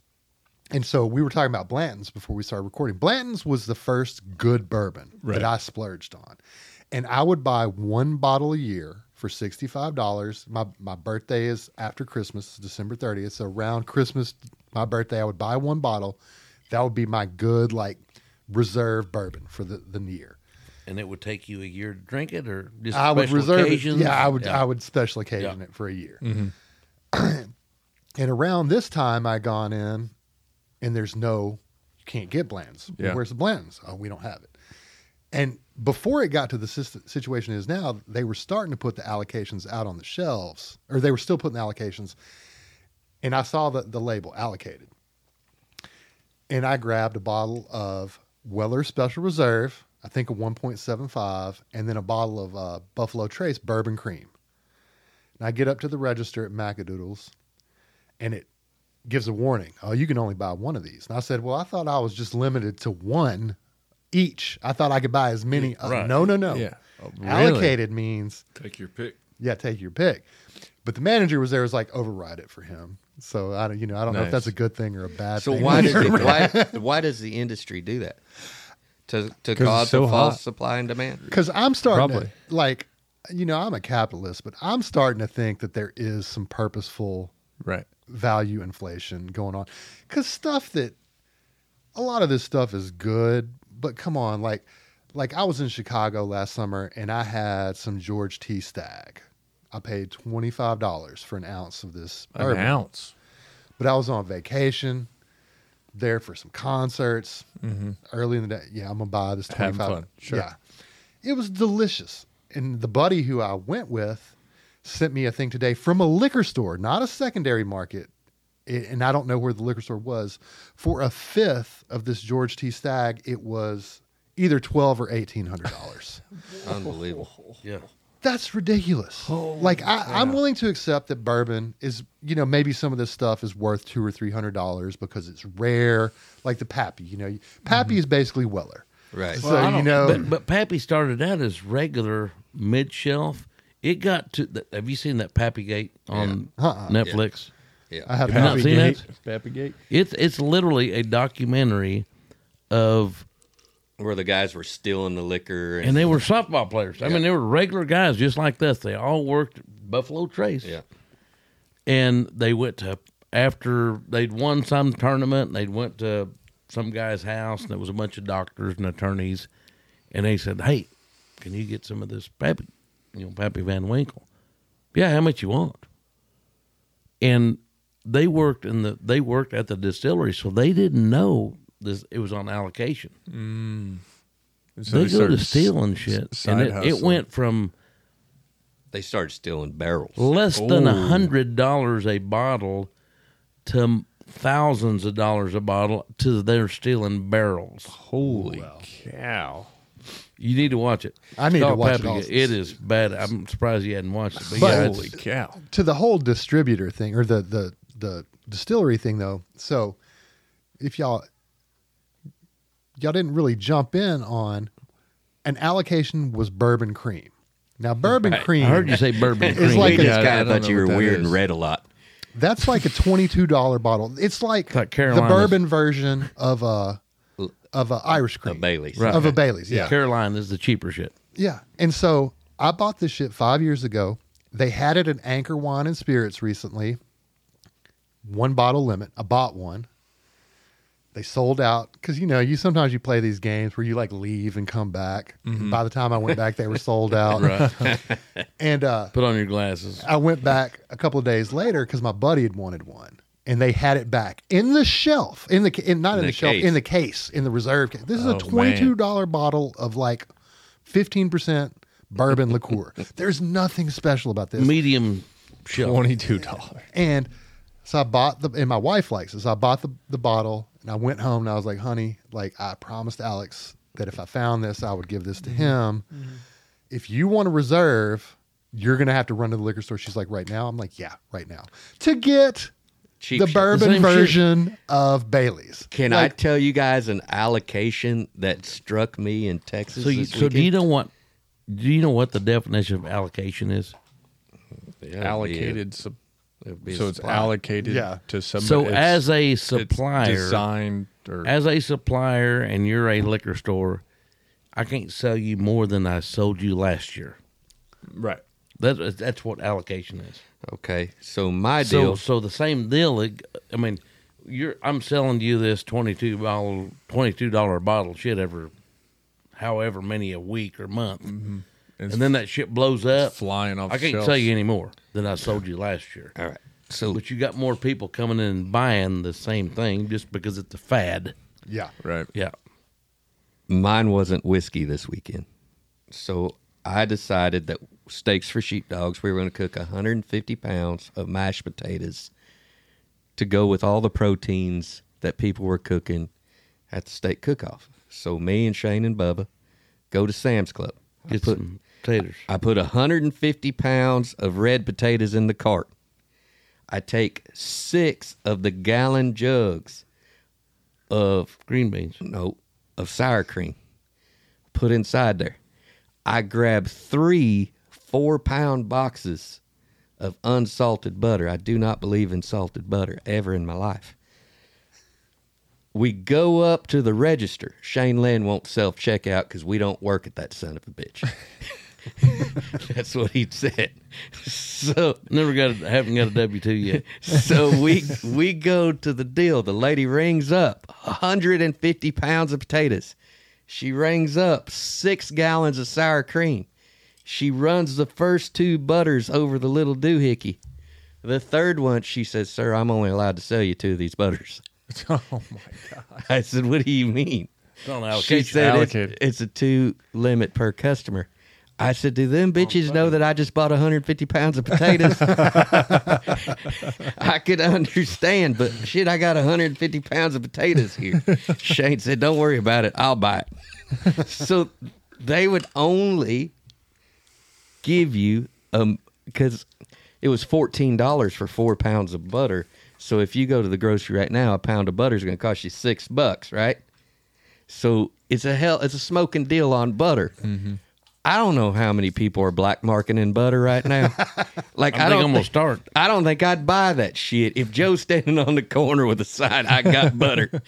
And you can't really sit on it. You can't just be like, I got the butter. Yeah, you can freeze It's it. going to get soft and clear, Freeze but it it'll well. get hard again. So Rich, We're in Arkansas. It'll be hard tomorrow night. so something that I've picked up here recently on my Facebook friend request is I have several people request being friends of mine who I have no idea who they are, but they're some sort of social media liquor distributors, to where I think what's happening is exactly what you guys are saying. Have you got them, Aaron? That's where I was headed. These guys are buying up the liquor. Now, it has a new law And they're passed. sending like a friend request on Facebook. Yeah. No, if you go ahead. There are ways to get around Facebook's resale system. Well, I'm just asking, how do you legally, It's Like not selling could a I gun case? legally sell you my liquor from that cabinet? Yes. No, legally, No. I don't think so. No, you can't. But there are. Now I'm looking. There are some ways to get around it. So hypothetically, if you were trying to avoid the algorithm, if you wanted to offer, let me see what you got here. There's just some random shit. He's got some You say I got whiskey glasses he's got some full or Henny empty. up there. All right. So I got this moonshine out of Georgia that I picked up in Texas. I've had a little bit of it, but it's good. And let's say you want to sell it for $20, $40, whatever. So you put your picture on there, and everybody's phone has these things on them called emojis. And you can find a picture of a deer or something else like that. So all you do is put a picture of that jar on there and say, I'm looking for 40 deer. Emojis. $40. Yeah. And you would do the number maybe. Yeah. Hypothetically. Or the And maybe. And so That's like them it's old girls illegal used to do and it's on that against Backpage.com. it's against Facebook's 40 regulations. roses. But there's a huge market for Yeah. like the whiskey deal. Yeah. So the There's last people bottle buying this up. And I've selling had it for- 3 of them, Rich, this month So that the- are these distributors. the last bottle of Blanton's I bought from a person, or I traded some Bucks. bucks to a person here, Some here smiley locally. faces. Because that's where it's gone. The bourbon black market is rivaling. It's not rivaling the drug black market but at the same time, it is thriving, and the price increases are insane. Yeah. So like a bottle of Blanton's is about 65, 70 in the store. So do you? What are your thoughts on the flavor of Blanton's? No, do you let like us- it? no, Well, finish this. Yeah. Okay. So Blanton's, if you were to go on the secondary market, which everybody knows exists, I don't know why I'm pretending to dance around this subject. It's there. That's like $125 bottle. Right. And Bland's is good. To me, though, it's nostalgia because it was the first bourbon that I spent money on, to answer your question. Right. Joe 1, Joe 2, I'm not sure what y'all's ranking Joe is. W, you just call me Joe the Mexican. I won't be offended. Humble Joe and regular Joe. I think Bland's, but it was the first single barrel. It was the first time I'd ever really thought about what went into bourbon when I bought this, and a friend had been like, oh, hey, check this out. And so Blanton's has a lot of nostalgic value for me. I think it's good. Do I think it's worth $125? $120? Did I pay $125? No. you guys want I to know what I overpaid, gave? but You guys want to know what I gave for this right here?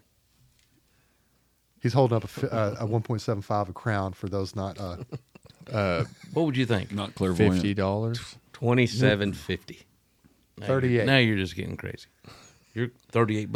$38. I buy the case. Joplin, Yeah. Missouri. Yeah. Sam's Wholesale. And that's what those You guys mean you're that are doing illegally that carrying that are through- literally through 2 state every lines? liquor store. They're subscribed to. They're getting the newsletters. They're waiting hours. People camp out for this Hours. stuff. Oh yes, that's crazy. hours in line to pick up one bottle and then checking out. And either maybe say, Maybe Like remember go and do that the Tickle next Me Elmo one. deal? Yeah. Yeah, Same shit. That's But it's insane. maybe so people will go camp out in the Walmart in Jane. Yeah. Like I've seen people It's a camp out great overnight. liquor store. But on those Tuesdays, when they get the rare bottles, you've got all these people just waiting. Yeah. You think it's hours for on end. resale? I think I mostly. guarantee it is. Probably. I There's think nobody in McDonald County. I think it's Missouri probably 50-50. I buying think it. there are those people who don't have to go to work on Tuesday morning or who can like fudge and like go in a little later or whatever, who are just hanging out because they want the bottle. Yeah. But there Most are of them are definitely retail. people who are just buying At it to the flip secondary because market. because you can throw $20 on anything pretty much. Hell, so when I was in And most people are going to pay it. Oh yeah. the last time I bought in a liquor store, Eagle Rare, Weller, and I think Buffalo Trace, although I might have bought Buffalo Trace and Ankerson's because those other places, because of Razorbacks, like on the start of football season, you watch. Right. All the liquor stores are like, hey, we put this out, 8 cases of this out for the yeah. start of the season. Yeah. So I was in this liquor store in Houston buying Sazerac Rye Fort Worth, because my wife likes Sazerac. And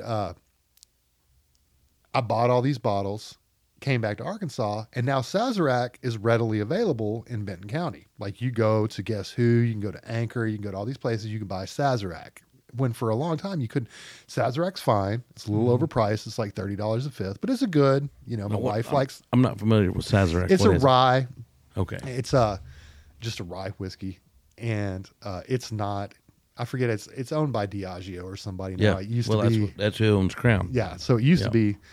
be, a bigger thing, and then it got bought up. And so it's a $30 bottle. You can buy it in liquor stores, and you look on the secondary market. People who hadn't figured it out because they live too much on the secondary market. I got this bottle of Sazerac for $45. And It's like, man, I don't want to screw up your sale here, but you know that's on the shelf in every store in Northwest Arkansas right now. Yeah. This is And that's what about, and a lot of these whiskeys, these rare whiskeys, it's nationwide. Like I was up in Kansas City and I was at a party and hanging out with some guys, and they're big bourbon guys, and he had bottled Blantons and all sorts of different stuff hanging around. And like there's whiskey clubs. Okay, There's- so what do you guys? So obviously, if it's nationwide, there's some sort of distribution of knowledge saying that this is the shit that y'all need to go buy. So what is that distribution of knowledge that's making something so sacred?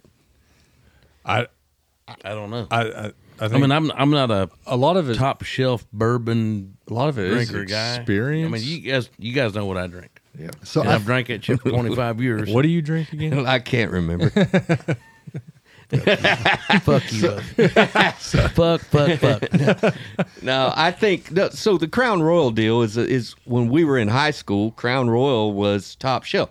It's still the same liquor, Same shit. So Yeah. Joe's drinking it because he's passionate great. I about like it. it. I mean, I like my it. It's father-in-law great. loves It's great. Crown. Yeah, I like it. So- I love it. I don't like it. I love it. Yeah. So I know Joe thinks that all of this new verbiage that's going around the table is picking on Crown. It's No, not. I mean, it's Oh, not. no. It's really not. But Joe has a point in that he just sticks with what he wants. Yeah, because That's what I like.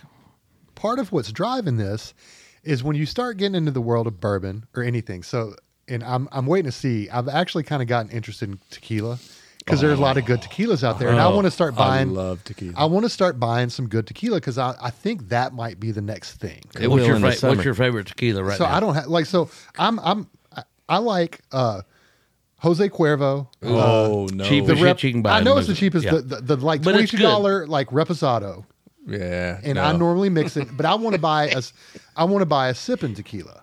Codigo.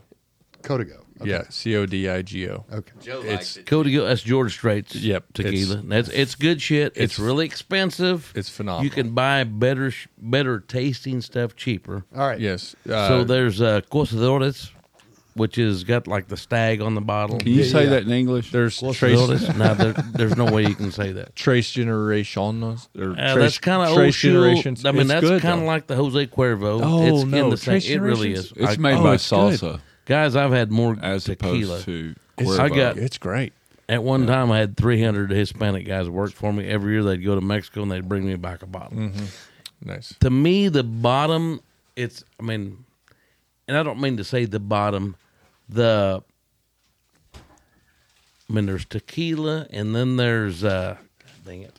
Oh, Mezcal. Yeah. And then you've And got there's two different things, kind of. Dale McGay from the mountain villages that are 8,000 feet high. But I've been drinking this tequila. My father-in-law Single turned village. me on to it. It's got the Corlejo. It's got the Slammy. Corlejo. It's got the Worm. damn horseshoe. Okay. Yeah. It's yeah, good stuff. Yeah. And there's like 3 different kinds. Yeah. There's And it's Reposado, there's affordable Gold. too. Huh? It's affordable too. I mean, it's I mean, it's compared to- 38 to 58. But see, that's reasonable. Yeah. If It it's is. something Yeah. that you're going to It is. drink straight. It compared is. to like Codigo, But that's for like a like fifth. $60 Yeah. for a 750. But I mean, I love my old father-in-law, so I always make sure I got something for it. What is So- it, Rich? But we were talking about Corlejo. tequila. But so that was the thing. If once I got into this bourbon thing, and before I got sidetracked, started talking about tequila because I want to get some before it gets trendy. Is there's a lot of trendiness. So a lot of bourbon is good, and when you start, it's fun if you've got a couple of bourbons around and some people do a blind stack Yeah. on them, throw up a vertical tasting. Yeah. So I did one with my wife where I threw up a Early Times. Did you actually throw it up? Or? I didn't throw it. I poured it. Fortunately, Early Times and Eagle Rare, and then I have a bottle that's kind of tougher to get, but is good. It's not bourbon. A Jack Daniel's single barrel select That's good that a stuff. buddy had given me or sold to me. We call it That he got Chardonnay. he got it from a store pick that came out of California. Whoa. And he lives in Chicago. He gets all kinds of different opportunities. He's like, here you go. Anyway, so I gave my wife this. So I'm thinking the Jack and the Eagle Rare. It's going to be the Eagle Rare was hands down. She's like, I don't really like this. Worst shit she ever had. yeah. The Early Times, that's number 2. That's a solid second place. The Jack came in first place. And so when I first started really paying attention to these Facebook groups and stuff, you see like when I first Smoke Wagon, that that whiskey Smoke out of Wagon's Las Vegas. good. You know, I've never had Smoke Wagon because everybody's like, oh, you got to get Smoke Wagon. Right. Because it was kind of the new trend. It was available. Cool but- looking bottle. But not totally available. So the stores were still It's got selling like a out. medallion inset in the glass. And now you can go buy Smoke Wagon anytime. Nulu was another one. And Nulu, and I'm not trying to disparage any of these, but it's just, But like you say, it's so trendy. and so that drives up. today, what's good today is out of trend next Yeah, week. and so Crown Royal is no longer trendy, so it's just available at the same price. Does that mean it's not It's a like good the whiskey? 30-06 or the 22. It doesn't. You And can that's, go anywhere and buy 30-06 pills. I like the idea of the old blind taste test. That's a good way to start off a party. We need to do that. Let's see So- which, so let's see I what used you to actually do that. like. Cromwell test. So probably Have a couple of these and Probably then- 5 years ago, I started in the summertime. I'd drink a little vodka, and historically, vodka was either high dollar vodka or cheap cheap vodka. You had to either pop off or Absolute. There was nothing in between. Yeah. That So goose I wasn't go flying to- yet. So I go to but that's up there. Mm-hmm. So I go to, I think you mentioned it earlier. Anchor. No, the other one. Macadoodles are Macadoodles. future sponsor. Yeah. Macadoodles. We've built every one of them. So I go up there and they have you can go in there and get a tasting of Yeah. Right, whatever. right. And I said, so what do you got in? One of my buddies come over and we were at the time poolside. We drank Pinnacle vodka because it's in a plastic bottle, poolside, and Gatorade. There you go. You Sounds got right. your electrolytes. Yeah. I do like Stay little Gatorade and hydrated. vodka. Dehydrate. You bet. So Not I go ashamed of down it. there and I said, I feel like if it's in a plastic bottle, to me, it's like a stigma. It's just cheap shit. So I go down there and I said, what's your middle of the road vodka? And she says, well, I'm going to do a little taste test. I'm going to give you 3 vodkas, and you're going to pick out the best one. So I do. She chills it. Boom, boom, boom. And this one right here is the best one. It was Svedka. Oh, there you go. And it was Svedka. I like And I said, Svedka. so where's that at on the money? She says, dead center. Yeah. You got Pop-Off, you got Absolute or Grey Goose, and then you got Svedka. Yep. And Svedka had literally won more taste testing, and that's what I buy. I buy Svedka in the wintertime, and I buy pinnacle in the summertime because we're poolside and it's a plastic bottle. What you got? So Smirnoff, which we've all we remember probably stealing some bottles. And some Smirnoff wins. It's got all the blind gold tastings medals on it. all the time. Really? And I'm not too much of a vodka drinker these days, but I went through my Grey Goose phase when the vodka craze happened. And I mean, it's fine. I would never buy it at this point, but And who makes Pop-Off? Smirnoff. Yeah. Same shit, yeah. Yeah, it probably matters which cut it is, right? It's just their, No, I mean, their I don't- well price. You know. Hey, Yeah. potatoes are potatoes. Gotcha. but Gotcha. yeah. But I mean, same thing. I mean, if you're gonna shoot, I mean, shots of vodka, I'm gonna lean towards the Svedka or the Oh yeah. Absolute or the Grey Goose. I've say- never But shot if you're gonna, Save your pocket. oh, I have. But if you're gonna mix a Bloody Mary, like that's the only vodka, or I mean, that's the only vodka I drink. Bloody Mary, it don't make shit. Why would I mean, you're throwing a I damn. mean, you're throwing some goddamn Pound of tomato juice tomato, Yeah. tomato juice, So this is where 4 I'm or probably 5 vodkas. a top shelfer because I'm trying to remember the last time I bought vodka. It was a 1.75. I bought Tito's. I'm a Tito's all the way. I'm So- Tito's now. I'm a So Tito's it was a 100%. couple of years ago, and I've probably still got roughly half that 1.75. So that I there's bought a 3 new one. years ago. There's a new vodka that comes out of Austin that's actually made out of prickly pear, and it's pretty good shit. There you go. There's your trend. All right, man. So now I'm gonna be a racist here, Joe, humble Joe, because you might know what I'm doing. And the only reason I know about this is because just a friend who lives in another state and has some contact with people who don't always cross the border legally, or who sometimes are able to cross the border fuzzily. Yeah, I'm over here legally. Is that what you're going to ask? No. I'm just shitting you. Bacanaro. Are you familiar with I'm not. Oh, so, and I might be Bacanario? I think it's Bacanaro. I think it's Baccanaro. And I'm trying to get the Hispanic version of that. it's another version of an agave liquor, not liqueur. No, Is that what we drank with Hannah? Was it kind of Yeah, smoky? it's like may have mezcal, but been. it's not Yes. quite as smoky. Yes. Yeah, we drank it. And it can only even though there aren't the laws around it like bourbon or champagne, I think that's exactly Yes. what she but told it's like us. these people brew this shit out in the desert next to the plants. Yeah. And I think we drank it with Hannah. Yeah. She had the only bottles that's in good the damn stuff. state. That's what it right. sounded like. Ain't Yeah. that what she said? Yeah. Man, I came on And this there was podcast a deal for nothing. where I thought you were going to be able to hook me up. I got I might. Hey, this is Hey, I got some. Rich. I got some people. We're I going to know hit some you people. with some down home questions here. All right. Change pace because we're going to have to wrap this up here pretty quick. Yeah, we have been kind of.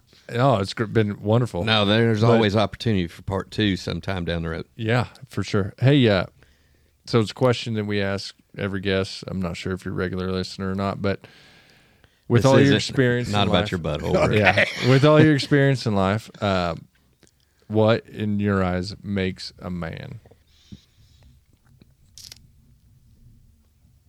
How you are able to be a protective, stabilizing force for those around you. You may not always be the biggest dude in the room. You may not always be the ass kicker, but are you able to stay calm and be a pillar while those around you need something to lean on? That's pretty great. I like Rich, That's right? pretty great. That's pretty damn. That's pretty Different angle, but I liked it. You're the catalyst. Yeah, that's No, great. that was solid. My deal is, Rich, is I always talk to 2 things. One, your dad ever tell you he loved you growing up? Not a whole lot. Like, But he did. I know he does, but even now, like, he's old and he's still prickly. Like, if I try to hug him, he's like, maybe I'll shake your hand. It's always that awkward. No side hug. Do we know where that stemmed from? Like why it changed? So I know in my own dad's life, so my my grandfather was a hero in World War II. You're not going to find his name in any books, but he was a hero. Severe PTSD before they knew that was a thing.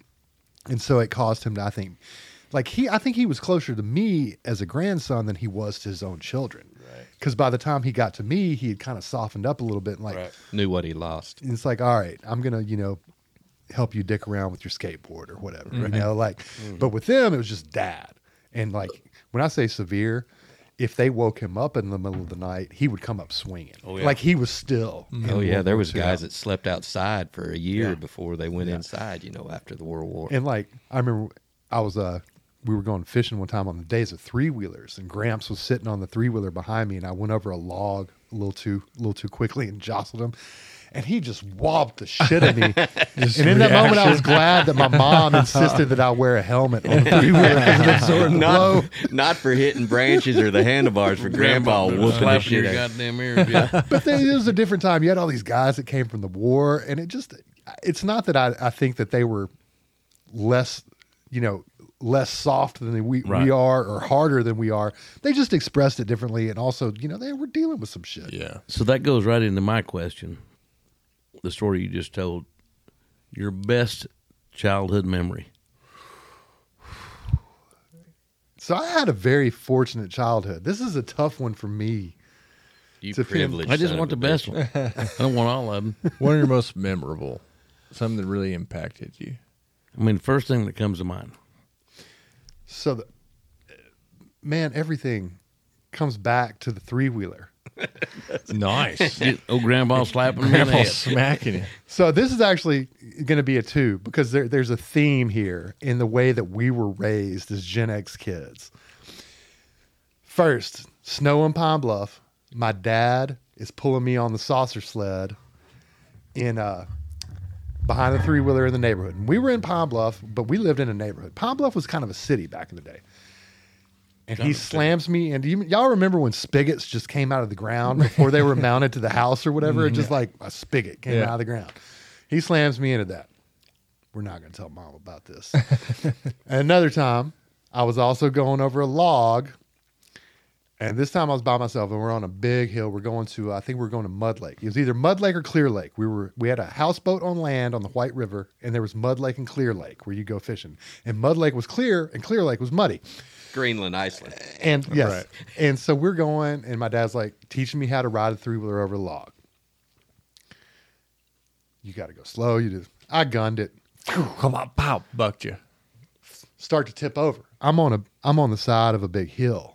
And I'm little. My great grandpa bought me a 3-wheeler when I was 5 years old, and this was before they came out with the real small ones. Right. So you're on the 110. I was on a 110 exactly, and I catch it with my left leg, and I manage to finally get it back over. But the gas cap was not made to protect gas From coming out. from coming out, and so You first went to light thing, up a cigarette. so I end up with this giant rash. My dad says, "So what are we going to tell your mom about this?" Nothing. They call it herpes, Dad. Bad batch down I have there had by the a piece- river. So I finish up with who has your mentors been in life? So my parents, my grandfather, my gramps, my grandmother, and these are different. So this is my dad's dad, my mom's mom. So they, whether it was my mom and dad or, and my gramps died when I was in 4th grade, so I didn't get him for a long time. My grandmother didn't die till a couple of years ago. But that was always somebody I could call.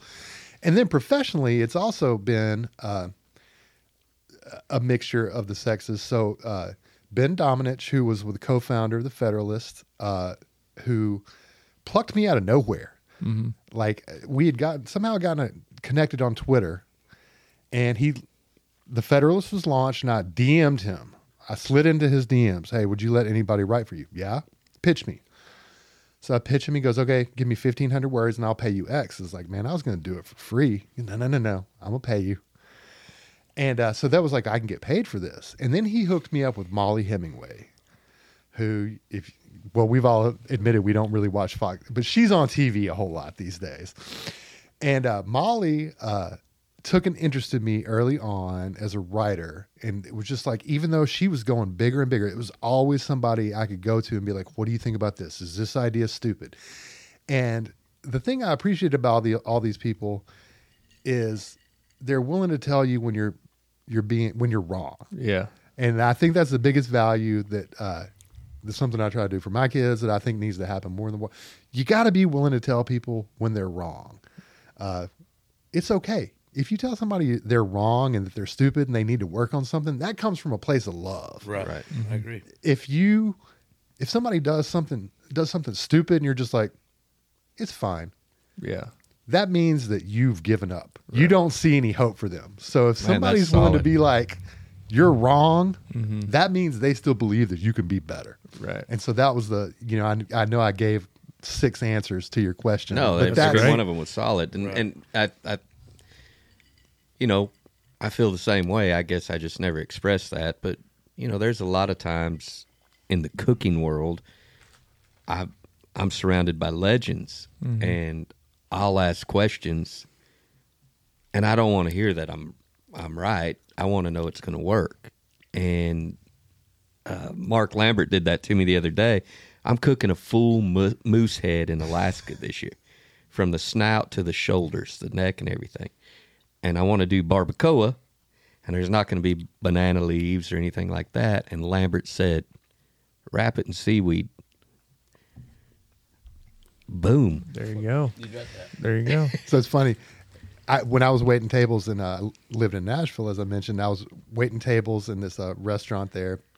It's no longer there because the chef, it succeeded. The chef just was able to go on and do other things. He's kind of able to just live that life where he does his thing. And I went to the general manager because I had messed up. I was waiting tables. I don't remember specifically what I did, but I went to him and I said, and I guess I'm going to owe you $1 or 20 or something. I said, man, I kind of fucked up. He goes, no, you didn't. You either fucked up or you didn't. So did you fuck up? Yeah. All right. Now that we've gotten past that, what can I do to help? Right. Nice. And I loved that moment because he was like, you did it. Oh, it's And a you huge came to learning me moment, right? We're here now. Yeah. Let's go. Yeah, you're not Let's roll. dead. Hey, thanks for coming on, Rich. Hey, thank y'all for It's having been me. a treat having you. I think this was an interactive conversation. Yeah. It was pretty great. We learned a lot about Crown. Yes. I'm the only guy that drinks it. We've all It's drank. moderately priced Hey, where for can the Hispanic guys. where can people find you?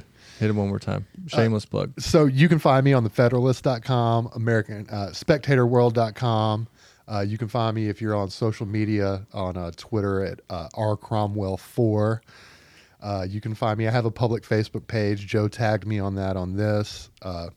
And then you can find my podcast on Twitter and Facebook and Instagram. It's Coffee and Cochon, COFFEEAND COCHON. Great. His show's a great show. Yeah.